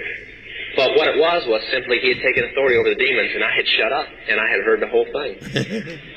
I went on upstairs. This is so awesome. I mean, and then, the Bible verse that a lot of the newer versions have removed, where Jesus said to the disciples when they couldn't cast out a particular kind of demon, he says, this kind goeth out not by prayer and fasting, by nothing but prayer and fasting, essentially. So certain types of demon, and you got to think, this is generational Luciferianism here. Okay, he would have to have the type of demons that would not go out of him unless someone was praying and fasting for him. Very shaken and not knowing why, very sick and not knowing why. I'd never felt like this in my life. I'd never come up against a Christian like this. Usually I said, I'm a witch, and they couldn't wait to find the nearest bomb shelter or crawl under the bed. I'll tell you what, I haven't met very many Baptists that would engage in this. They normally don't do this. I'm just telling you. I mean, from my experience, most preachers, Baptist preachers, wouldn't really mess with this stuff. But obviously this was an exception. Or get the straitjacket out. Well, something about my eyes back then, they never questioned when I said I was a witch. They just took off running. So I went upstairs, took out my drugs, my needle, did a fix, no problem. I had sent all the rest of my drugs out that night, big shipments that we had stored around the area, to other states because we had a huge shipment coming in that night. I said, boy, this will teach that dumb preacher. I ought to go over and drop off a kilo of it on his door just to teach him that the devil doesn't exist and I don't get my drugs from the devil and he can't stop me from getting drugs. Besides, there's nothing wrong with drugs. I'm just literally dying, eating away from him. See, he was convinced the devil didn't exist, yet he was totally serving him. Wrong with drugs. This is how the young people are today. Their friends are overdosing. I talked with people, 14 and 15. I said, how many friends do you lose every year? Oh, 10, 20. They overdose on angel dust or something, killer weed, different things. But there's nothing wrong with drugs. I had asked one girl why she was so bummed out. She says, well, this is the 5th girlfriend that's ended up in the mental hospital not knowing who she is from taking acid. and having a bad trip. I said, do you take it? She says, sure, but I don't have any bad trips. There's nothing wrong with acid. When I got saved, I didn't have a friend that either wasn't in jail or wasn't dead. It'll do something to you to walk into your friend's apartment and see them laying on the floor, needles still in their veins, and dead from an overdose, or from strychnine being added to the drug because they wanted them out of the way. I went on upstairs. That's the fruit of that garbage. I did the drug. Not to worry, more drugs coming in. Except midnight, my phone rang, and I was still speeding. I hardly ever slept, hardly ever ate. Answered the phone, and I said, yeah, what's going on? Private number. I knew it had to be somebody that knew it. And they told me a story that I didn't like too well. We had paid off the Border Patrol. Everything was taken care of, standard run of drugs. Except that night, the ATF had heard that some illegal aliens were coming across the border. They called all the Border Patrol over, from the regular stations, and it put on reserve units. And the guy... That was when we actually really had a functioning Border Patrol way back in the day. So spaced out, he had sampled a little of pure speed.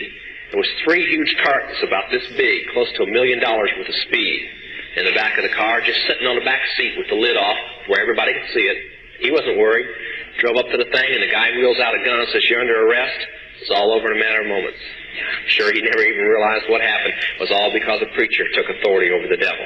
When I got that call, come flooding back. This guy's weird. Here he is stopping my drugs. And I said, no, that's just an accident. But it never had happened before. So I realized after, calming down about the situation that I was going to be going through a draw pretty soon. So I made some local calls. Nobody had anything. Most people around there were on heroin and not speed. So I made some out-of-state calls and finally found in the state of Ohio some of the drugs that we had sent on had arrived, and they would get them down there, but it'd be like Tuesday morning because of legal police actions they were having up there. But that's too long for somebody on drugs as bad as I was. Sure enough, by Monday night, I almost didn't know who I was anymore. Bound and determined that I was going to get drugs no matter what it had to be. I got a handgun, went in my car, started the car, started to drive out. I was going to go to every area around that I knew if I had to kill the person, I was going to get drugs. And wrecked the car trying to get out of the parking lot. Just got out of the car, left the gun and everything just sitting there. Started walking down the street kind of in a daze, trying to get myself together, and came upon a movie theater. And this is all because that one preacher commanded, Lord, cut off all his access to drugs. And it's happening, right afterward. Bright lights attracted me. Just paid my money. Wasn't paying attention to the movie. Nothing. Went on in. Got about 3 rows back, right from the screen.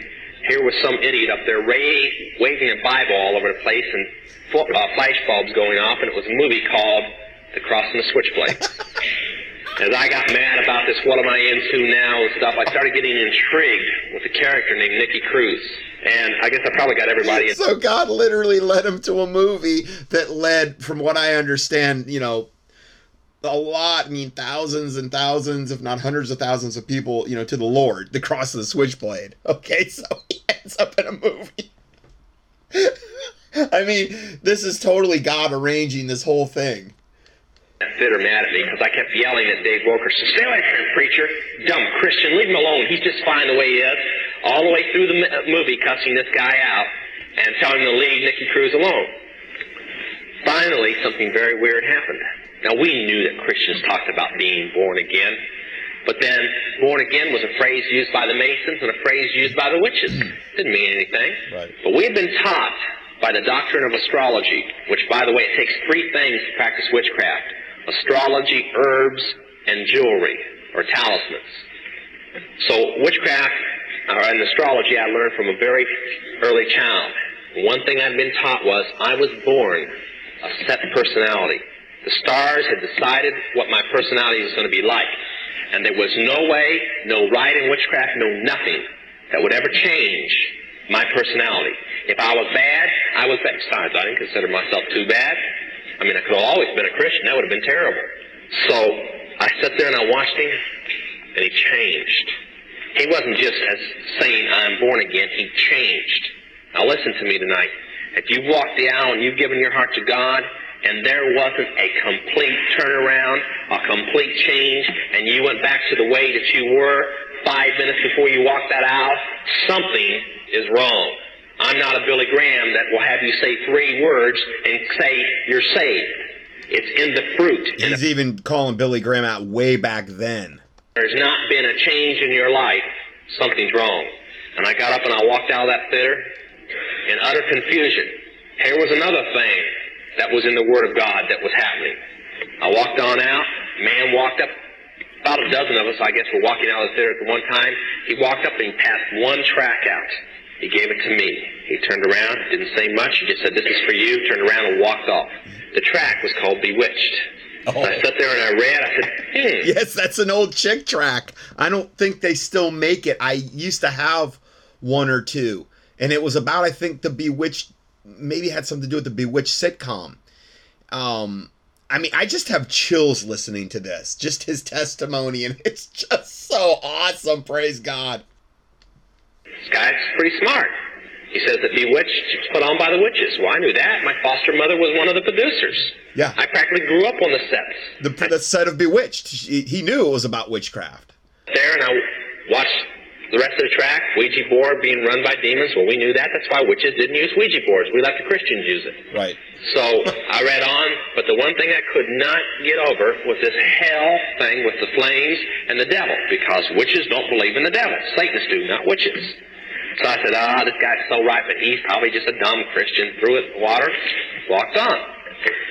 Started going to go back to my apartment, got in the casino building, heard the music coming from one of our nightclubs there called the Club Aquarius, decided to go on over.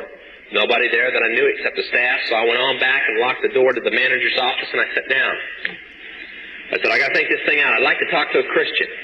I was talking to a man on the phone stage, Jack Chick, and he was going over all the people that he had found in his investigations that were on the Illuminatus payroll that were ministers, supposed to be fundamental ministers. And this is Jack Chick, the guy that he passed away not too long ago, that Chick tracks.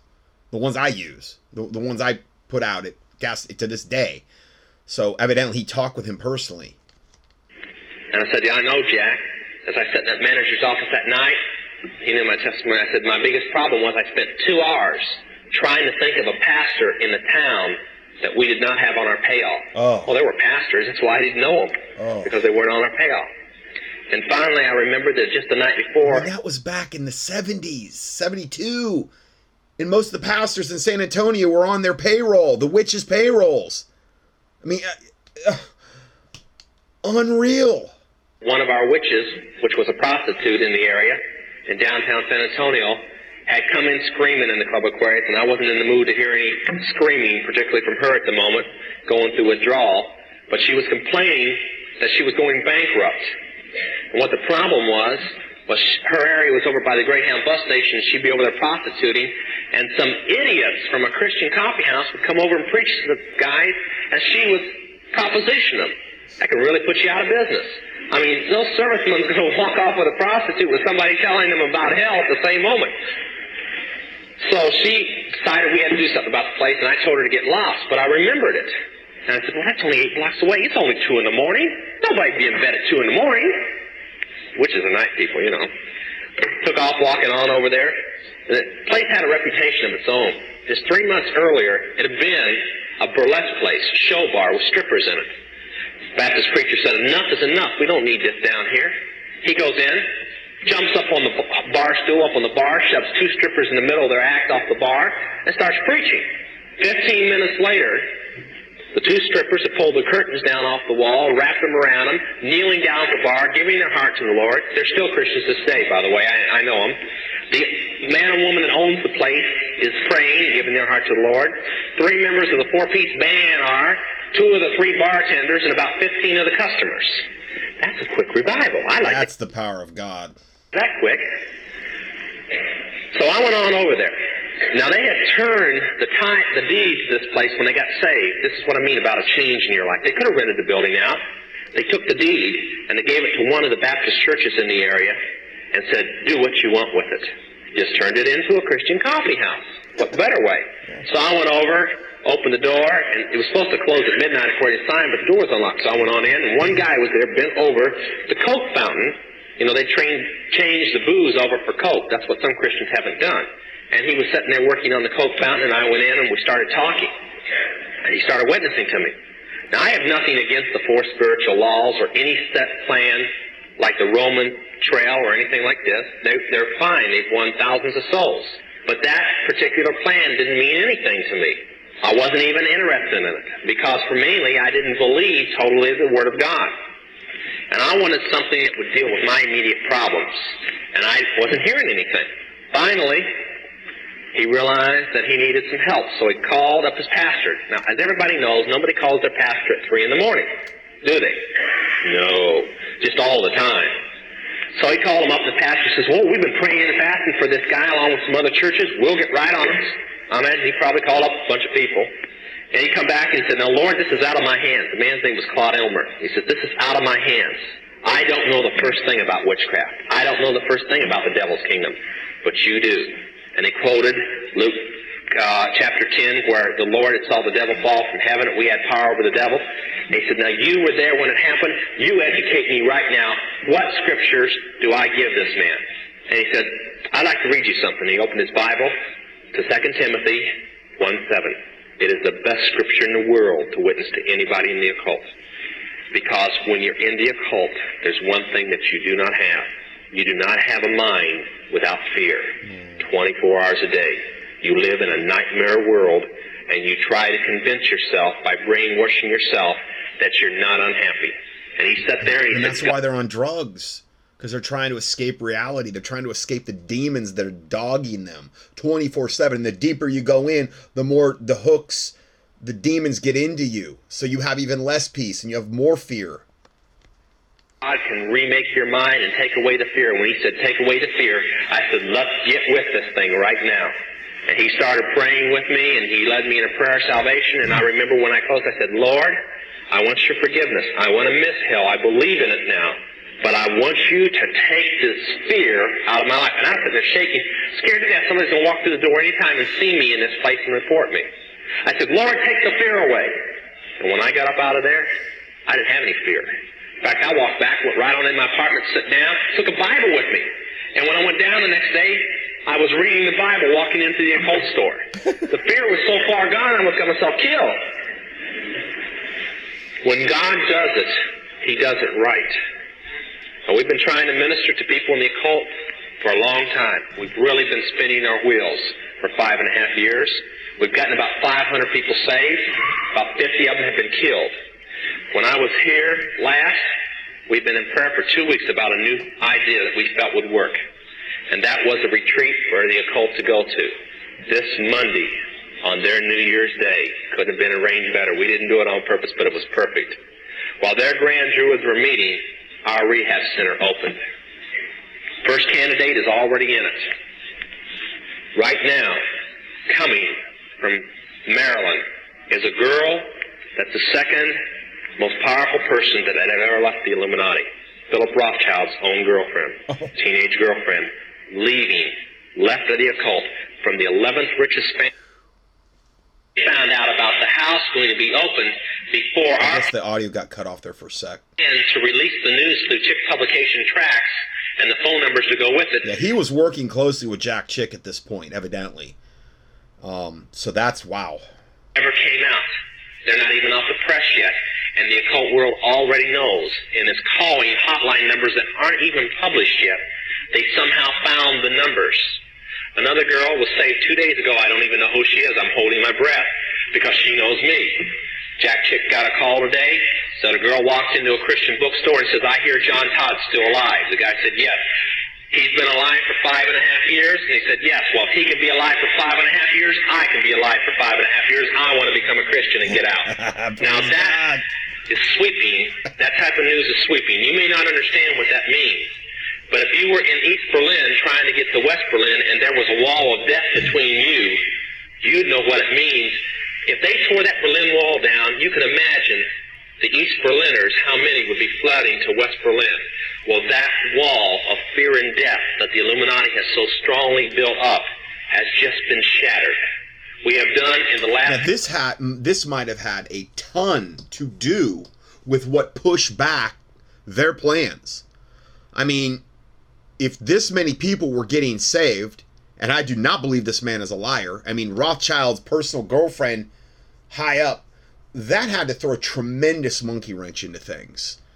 And this is what I'm saying. This is really like these series of audios that he did. I don't even think we're going to realize how important they are until, and how much it probably pushed the Illuminati's timeline back until we're on like the other side.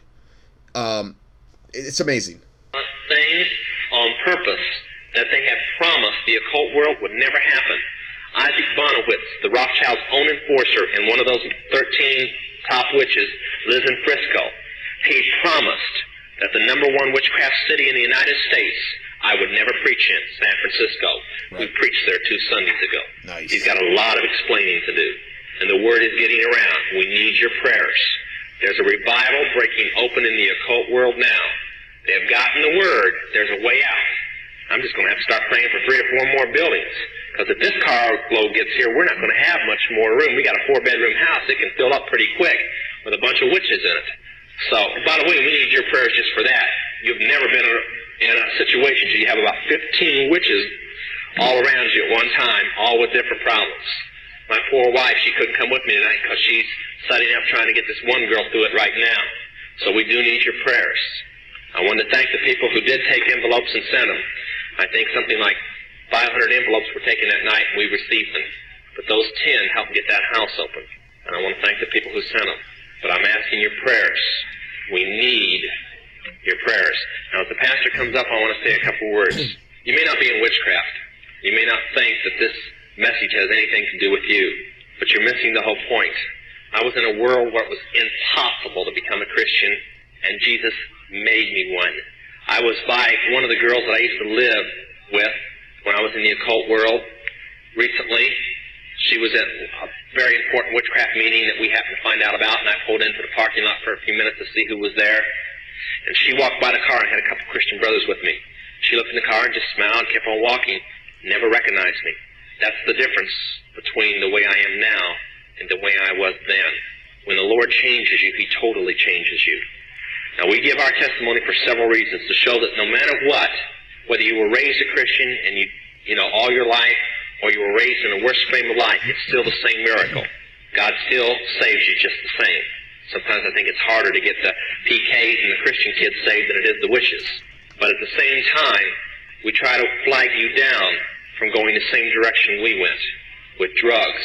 You'll never know the feeling to lose so many friends that should be with you today, and so many loved ones because of drugs that we kept convincing ourselves was all right. This isn't some preacher getting up here and telling you that's never been in it.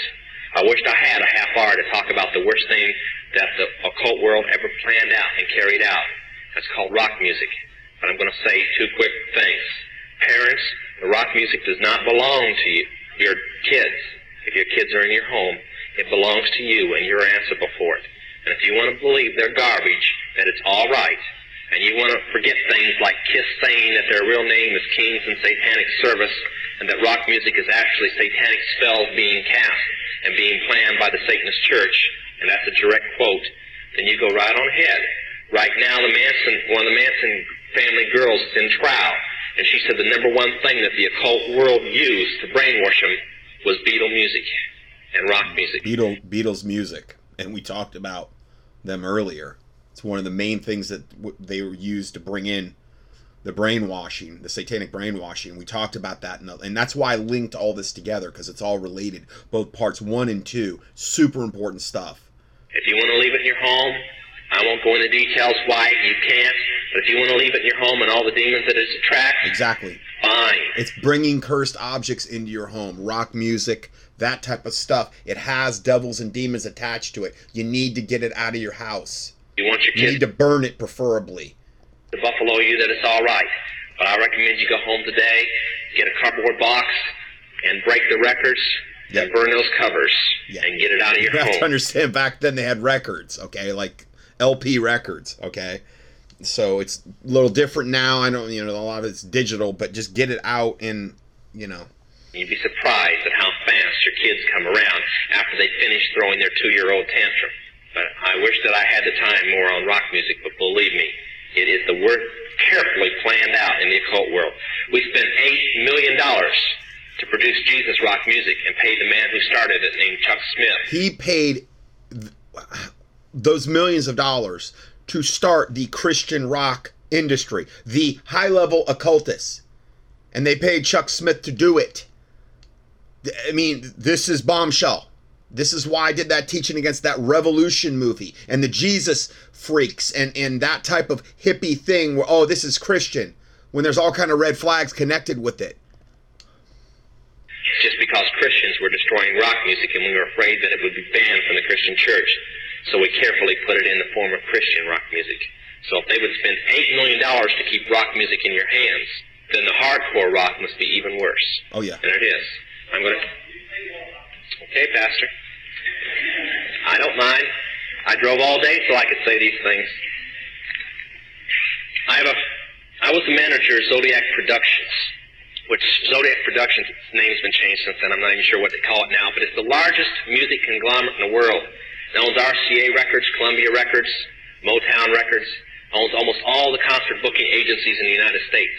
And that's not even the name of the company that owns it. The name of the company that owns it is Brenner Enterprises, and Brenner Enterprises is owned by Chase Manhattan. Chase Manhattan's owned by Standard Oil, and Standard Oil is owned by the Lords of London. You can track it all back. Oh, man. You kind of get the idea after a while. But I was the managing president of Zodiac Productions. It was one of my jobs as being one of these 13 people. Thus, I got to know many of the people who produce music and sing the music and play the music that you play. Recently, one of the top people in rock music from the group, can't think of the name of the group now, it's one of the top rock groups still in existence that's been around a long time, was just saved. And he told how when they'd play in their concerts, they would control, through witchcraft spells in their mind, the people to do different things in the audience. And if they'd work the audience up, not with the music, but with their mind and their music combination. Now, one of the closest friends that I got during that time that I obtained was a man named David Crosby. Crosby, Still, Nash and Young. And I saw Crosby, Stills, Nash and Young. The day before Christmas last year. Talked with him. I got him away from this witch that he had with him. He told her to go shopping. We were in West Hollywood, and I was witnessing around to people I knew. We went off in this store, and we started talking.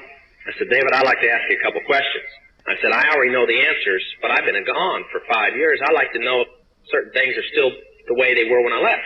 I said, now I'll have to explain some of this when I'm done. You're not going to understand it all unless you know something about music. I said, did they still take the master to the temple room? Dave said, yeah. I said, did they still... The master recording to the temple room. Back then it was like a record, master recording, and they would take it to the temple room, and then they would perform ceremonies. The coven conjured demons into the master. He said, of course. I said, now, I got to know something. So they'd have a coven conjure demons into the master, and then they would make all the other copies that were put out that people bought from the master. And there was devils attached to the master that was recording all the other ones. Main reason for rock music. He said, come on, Lance, you know what the reason is. I said, please, David, I don't want to guess. Tell me what the main reason is. He says, the same as when you were in, so that we can play spells on people that we couldn't cast spells upon. I'll explain what that means in a minute. I said, okay, one last thing. I've been hearing that you must be an initiated witch now to get a record contract. He said, that's right. He said, many of us that weren't total witches have to be witches now in order to produce music. I said, thank you. The master is a tape about as big as the top of this podium that looks like an overgrown 8-track that the album is cut on and is placed in a machine that produces and presses the records and the 8-tracks and cassettes that you buy. After it's been recorded, it's taken in. This is why a master's cut months in advance before it's released. On the full moon, it's taken in to a temple room about the size of this auditorium that is in every one of the major music companies, behind locked doors up in the executive offices. And it's placed on an altar sitting in the north of the room and a pentagram engraved in the floor. And 13 hand-chosen witches and wizards and a coven come in and conjure a principality or a power up, usually Regia or something like that, and order him to tell the demons under him to follow every record and every tape coming off of that master. As I tell many Christian parents, you can go home and count your kids' records, probably yours too, and count how many demons at least are there. If that's too hard for you to believe, I'm sorry. That's why they do it. Now listen to me. This is why rock music's addicting. Have you ever seen kids that got rid of their music? They go around like this. They can't wait to find a rock station somewhere and they sneak off just like getting a cigarette or a fix because it's addicting. That's why they can't give it up. The rest of the conversation was this. You can't cast a spell on a Christian, but you can get a Christian to cast a spell on themselves. If you give the permission for the spell to work, being a Christian won't block it. And rock music is not just a song. It is supernatural music, that which is carefully designed by their spirit guides or familiar spirits in the form of spells. Now, although the devil's music's power is the music and God's music is the words, much of the songs are written in what we call witch language. Give you kind of an idea. Many of you talk on a CB, unless you know what a smoky is, and a 10-4, and a front door and back door and rocking chair and these type of things. You don't know what you're talking about. He's talking like when you talk on a CB back in the day, a CB radio. Like Breaker, 19, Good Buddy, that type of stuff. Same with witches. When you're in the first or second level, you have to learn over 2,000 words that said by anybody else mean something totally different than when you say them. Elton John has said he's never written a song or sung a song that wasn't in witch language. And I want to show you something. See how many kids in here will be honest and adults. How many remember and have heard at least several times a song called Hotel California? Somebody tell me what it meant. Right. By the Eagles. It's one of the second most I don't know, like popular song of all time in the rock genre. I think Stairway to Heaven. Both of them were written I believe through automatic writing. Both of them, if you do backmasking, meaning you play them backwards, there's all kind of satanic stuff that comes out. Quickly, somebody tell me what it meant. Huh? That's pretty close. But from the words, what did it mean? Well, that's more of a guess. See, most people can't tell you. That's why when people do drugs and they listen to songs in which language, they get some of the meaning. But most of the time, they can't tell you. Stop and think how many songs are out there that you really like, and you don't have any idea what the person was talking about. Beyond the Yellow Brick Road? How about The Destroyer by Kiss? Can anybody tell me what it's about? Kiss said in it, kids, kill your parents. They're talking about Helter Skelter. Beatles sung Helter Skelter. Kill your parents' kids on the song Destroyer by Kiss. Language, nobody knew what it meant. Manson did because he belonged to the process. Helter Skelter is a several thousand-year-old word. And they're believing that it's going to happen in a year from now, from this very date. Right. But it didn't, obviously. The music is either about Helter Skelter or a place called the Night Winds, which is what Hotel California is about, and different doctrines of witchcraft. You listen to them, your parents let you listen to them, and they have no idea. Kiss openly bragged how they were gaining control of people through their music because the people played their music. They told how they didn't form their own group. Their church, because they were ordained ministers of the Satanist church, placed them together. And that's how most of the music is done. David Crosby, when him and Crosby, Still, Nash & Young produced the record Two-Way Street, they ordered the principality of Medice to order demons of rebellion to go into the record, and everybody that heard it would be rebellious against law and order and government. And it was one of the reasons for the great upheaval in the 60s was that one album, and they take open credit for it. I can go on all night, but that's mainly it. Parents, get this stuff in and destroy it now. I guarantee your kids will straighten up. They may pout for a while, but they'll straighten up. Okay? Sorry it's so late. All right. We've had live action here. We're a bunch of night owls now. This ain't nothing. How many of you believe he knows what he's talking about when he talks about rock music? Huh? Not enough of the kids, I'm sorry to say. Yeah. Well, I sincerely believe he knows exactly what he's talking about there. And I hope you'll listen to him. I hope you'll hear where he's coming from. And if you continue listening to that junk, where you're going. We just cannot tolerate it as Christian people in our homes. You can't stop it from being played and sold and all that, but we can't tolerate it. You mentioned a time or two the Illuminati. Could you, in just a few words, summarize what you understand the Illuminati is? Okay. Many people call it the Great Conspiracy, which is kind of true, but actually the Illuminati is about 1,000 conspiracies all running at one time. Therefore, a lot of them backfired. But it was formed about 100 years before its original birth date. The birth date is May 1st, 1776, witches always start everything on May 1st. That's why even the communist birthday is on May 1st. That's their New Year's Day. But it means the holders of the light, or the light bearers. Now, witches have another name for it, too. Since it is a death penalty to use the name the Illuminati, you must say Mariah, which means the conquering, destroying wind. But its belief is that Lucifer is God, and that everything else is imposter, and that Lucifer can bring peace to the world by his lifters or upholders' conspiracy. And they're going to conspire and conspire and conspire till they have a world government. Sometimes I wonder why they could be so dumb that they're doing exactly what is going to lead to their destruction. But then that's usually how the devil is. He keeps everything in darkness. But that's the Illuminati. It's a world conspiracy, and I might add, an extremely powerful one. The occult is its religion. Now, many of you are doctors, lawyers, mechanics, construction workers, businessmen, whatever. Most of you are Christians and Baptists, okay? But he's your minister, or at least if you're from this church. And the Illuminati, they all have jobs. But the witches are their ministers. But they're all Luciferians. The witches are the ministers, and they're the church members, and the religion is Luciferianism. Now, the real Illuminati, the organization itself, is financially powerful and politically motivated. Through their finance, they have an old witch's rune, which is kind of a saying, a poem.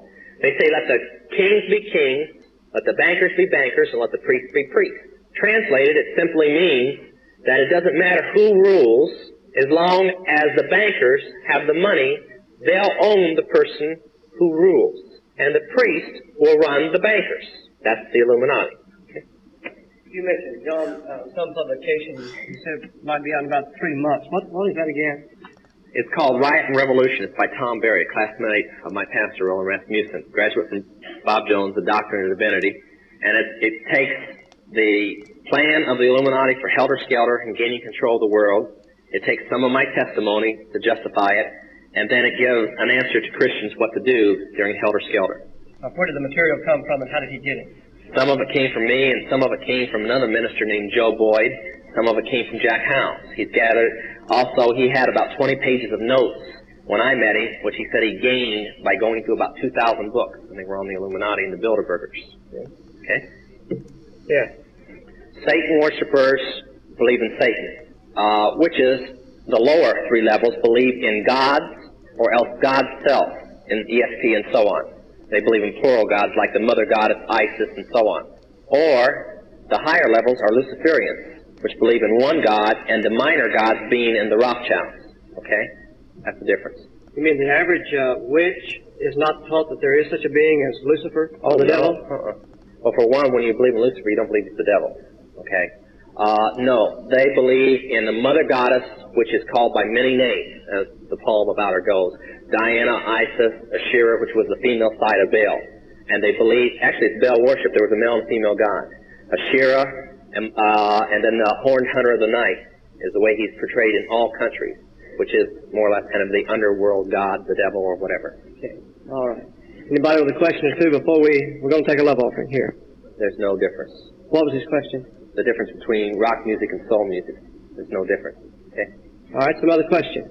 In the back. They didn't come up with it. That was about a hurricane that somebody named Mariah. Okay? Yes. Yes.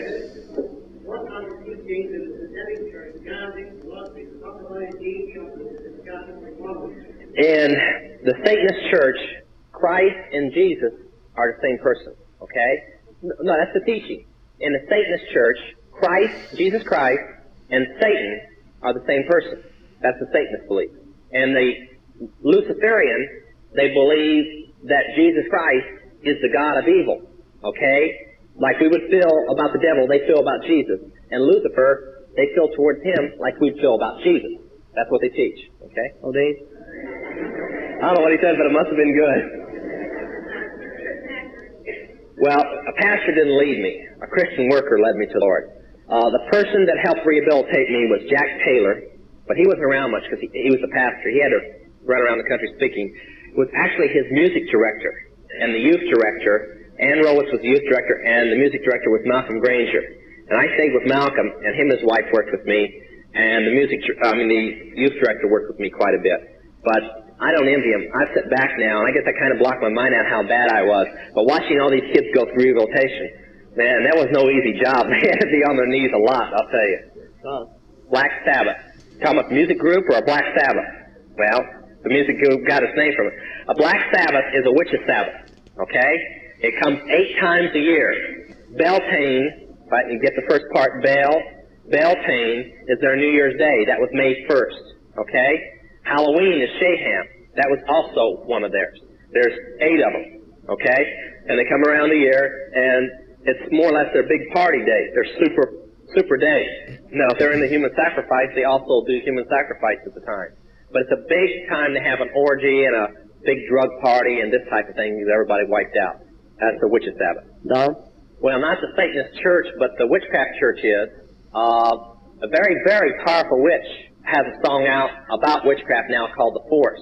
His name is Tom T. Hall. I just heard very sick song recently. Somebody let me hear. It was by Tammy Wynette, and it was talking about Jesus Christ appearing on midnight special or something like Saturday night something.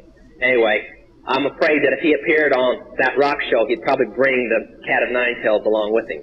But some of the music, if it wasn't for witchcraft being behind rock music, I hate country the most. Because I don't see how Christians can listen to it when it's talking about adultery and fornication, getting drunk, cutting people up, running around with everybody else's wife, and things like this. And that's all I ever hear on it. Okay? When? Mm-hmm. Well, that's what they were referring to. Yeah, they did. No, I'm not going to tell you. Okay? I believe, Vic, and Russ. Mm-hmm. Human sacrifice? That's pretty... Occasion. Oh, well, the occasion was on a Sabbath, okay? That particular Sabbath happened to be February the 2nd, Candlemas, okay? What was the rest of it? Well, it's done, that particular one was done because of an initiation ceremony that was being done, mine. But most of the cultists just practice 8 times a year if they're into blood sacrifice. See, the lower witches believe that the power for witchcraft comes from orgies and sex. The higher witches believe it's attained by human blood. Okay? Russ, I believe you had your hand. It's a revolution that they have planned within the United States. Most people feel that something like that will never happen in the United States. They're lying to themselves. It will happen, and it's not very far off. Well, by 1980, there'll be... Helter Skelter's only in and again, you just see how far everything got pushed back, though. I mean, we haven't quite had it happen yet, but we're probably closer, well, we are closer now than ever. Okay? The excuse is to be able to declare martial law. That's the whole reason for it. Yeah. They promised the one side that they will be able to gain control of the United States through revolution, when the whole time is they're just simply setting them up to be able to declare martial law and suspend the Constitution. And by 1980, they plan on being under martial law. Now, I'm not saying... Don't all of you start lynching me at one time. I didn't say it was going to happen. I said this is their plan. Okay? Right. I'll leave it up to your own prayer life and watching the newspapers whether it's going to happen or not. Maxine. Yeah, and then there was all of a sudden a lot of Christians, thousands dare I say, praying about these things.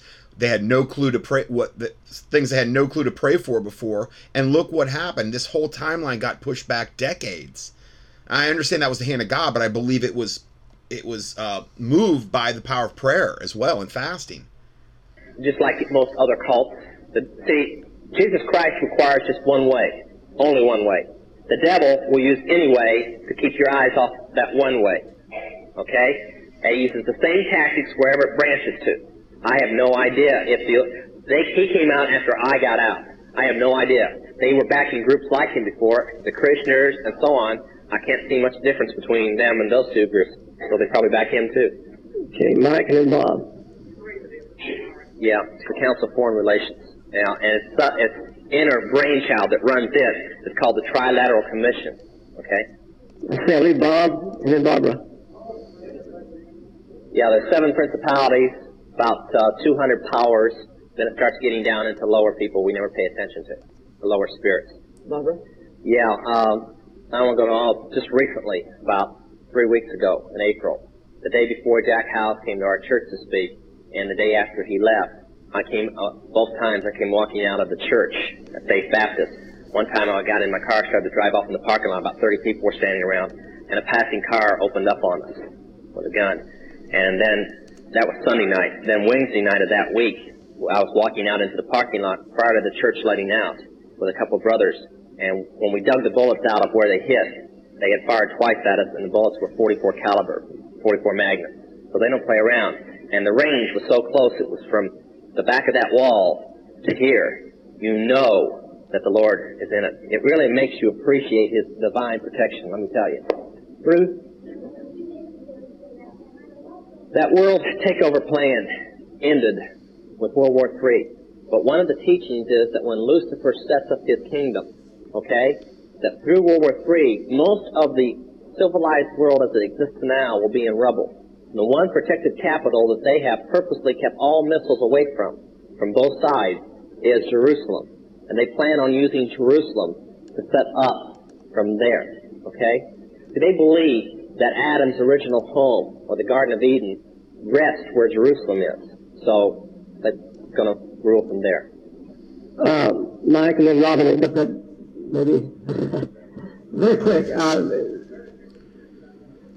The church that I attend, I'm a member of, is Faith Baptist in Canoga Park, Dr. Rasmussen.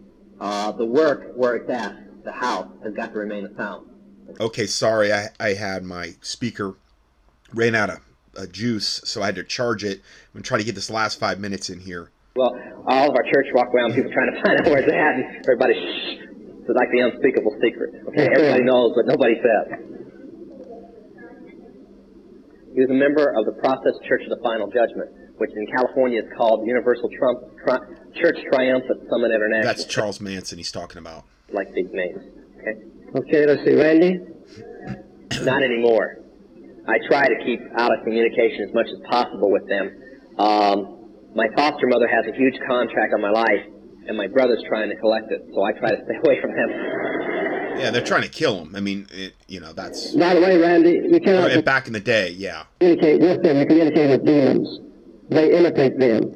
They cannot speak to you. Let's see. Yes, brother. Oh, I could... You mean in counting all 8 Sabbaths, say last year, from May 1st to May 1st, probably 500, and that's only a guess. I'm probably way under. Dwayne has one of his books, Chick Publication, I believe it is, and it's made up like a comic book. It tells you here, Broken Cross. That's the one I wrote. This is the one that tells you one of their main methods of how they get victims to offer up in blood sacrifice. All right, Robin, I think we better let this be it. Okay, give me about a minute on this here. Chick Track has 3 different comic books that they did on him, and they are... I believe you can still get these, I think, at chick.com. Spellbound, Angel of Light, and Broken Cross. Okay, if you want to know more about his story, there's that. And I'm going to try to give you something at the end, but I'm so far over on time. I just hope I can upload all this. Let's go back. Repeat her. Okay, you heard at a Christian school. What one? Oh, high school. Okay. You heard that C.S. Lewis was a Christian, right? Okay. First of all, Christian Accelerated Schools, as what I'm about to tell you, have investigated what I said. Christian Accelerated Education, and because of it, are now ordering all their schools to ban Lewis's work. So at one time there was a Christian school group that were banning C.S. Lewis's group because they checked out what he said, what I've covered in my teachings. Of course, I was way later, and found out that it was absolutely truth about C.S. Lewis, that he was an occultist and probably a member of the Order of the Golden Dawn and horrible stuff. So, I mean, obviously it's been reintroduced, but... Checked into it very carefully. So did my pastor, because he was getting hit very hard with it. He found everything I said to be true. When a witch is ready to be initiated, she must not just read, but she must study the complete works of Lewis, fictional works. Lewis has said that the way to God is like a hallway with many doors. They all lead to him. Okay? Now, the fictional works of Lewis are very real to witches. They're not fictional, they're history to witches. They really believe them. Okay? They believe their guidelines. Now, Lewis was a member of the Golden Dawn. Yes. Now, that's been proven. Along with a fellow brother of the same coven named Tolkien. I got a whole teaching I've done on Tolkien and him. 2 different teachings where we get in the member. Just key in C.S. Lewis, Tolkien. You'll find, I believe it's like 4 parts I've done on this. With supporting PDF documentation. They were in the same time. Now, the Golden Dawn is the private church that the Rothschilds must pick every member of that church personally. It's in London. The oldest coven in the world. Wow. Okay? That's Lewis. Whether he says he's a Christian or not, that doesn't mean anything. That's where Christians are making their terrible mistakes. Could it be that he was like that, and like you said, he got converted, now he is no longer that? He would have had to tell it. When Lewis' name was on the Golden Dawn records right up to the time that I got out. I mean, there's no betrayal there. He never did leave them. He never did leave the Golden Dawn. I want to say something real quick that will answer this. Many people supposedly are getting saved from the Manson family and from other things. Let me tell you something real quick so there will be no misunderstanding. If you come out of the occult, you come out of the Masons, you come out of anything in the Illuminati, there's one distinct thing. Anywhere there's a vow of secrecy, that vow of secrecy must be broken. Amen. Not in part, complete. When somebody breaks their complete vow of secrecy, they're out. But until they do, they're not out. Okay? Charlie, this is it. That's right. Then the double what? Witch's language.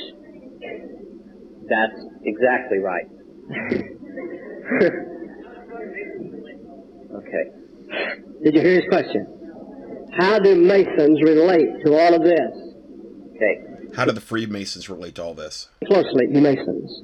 Council 13 is the highest council in the Illuminati. The council right below it is the Council 33.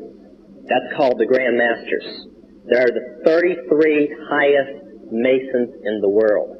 To be a member of the Council 33, you must take a human life in a ceremony to prove your worthiness. We have in our hands copies, and Chick Publications is releasing this in their new book, Angel of Light. Copies Angel of Light, one of the things I mentioned. 32nd, 33rd level book, which proclaims Jesus Christ, the God of brutality and sin and evil, and Lucifer, the God of love, beauty, and peace, and the true God. Yeah, a little shocking, huh? Different from the way it's portrayed. But don't be mad at the lower Masons. It also says in the same book that the lower Masons are sheep to be sheared. Now, many Masons are getting saved through our message, lower and higher, because they recognize when I didn't tonight, gave my initiation to become a witch, and my vow of secrecy is the same as theirs, all the way through, the same, no different. Now, Masons were started by the Illuminati. It's all through our history that they're tied with the Illuminati. Their rights are witchcraft rights when witchcraft had to go underground.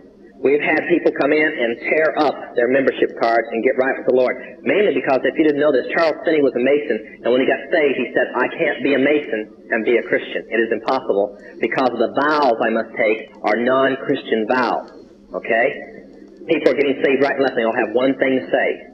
When they leave the Masons, the reason they didn't leave before is they were afraid of what the Masons would do to them. Now, if it is a good group, why are people afraid to leave it? Right. Amen. Okay, now I'm so far over on time. Welcome to another 3ABN Today Live. Thank you for joining us as you do each. Okay, there was a video that started playing. And, okay, so totally over on time here. I really want to go over more stuff. Again, the inspiration for Spellbound, Angel of Light, and Broken Cross, and they're saying their tracks, and they might be just tracks, are from John Todd, from Chick. You should be able to go to chick.com and still get those, or maybe you might be able to find them online. If you want to know the John Todd, Lance Collins story, the betrayal, abandonment, hurt, and crossing over, I gave you a link to that. I can't play it, but that's how he got betrayed, John Todd. And under that video, this comment was posted 4 months ago. And it said, I had some weird experiences concerning the John Todd cases. I am overseas in Denmark. Via the internet, I contacted the Supreme Court of South Carolina to obtain transcripts of trials and rulings they have made regarding John Todd / Lance Collins, which is, remember, that's his original name, Lance Collins, I believe. On a Monday, I accessed the website of the South Carolina Supreme Court to initiate the process under federal FOIA guidelines. On Tuesday, the website was then locked down. And I was told the website could not be accessed from my country. I am in Denmark. I am not the Danish government who put a firewall around that website. It looks like the feds, deep state, etc. are to this day still covering up anything and everything having to do with John Todd. And I believe he was last heard from in the 80s. So that should tell you something as well. Okay, I'm way over on time. Pray to God this uploads. God bless you, and Lord willing, we'll see you in the next audio.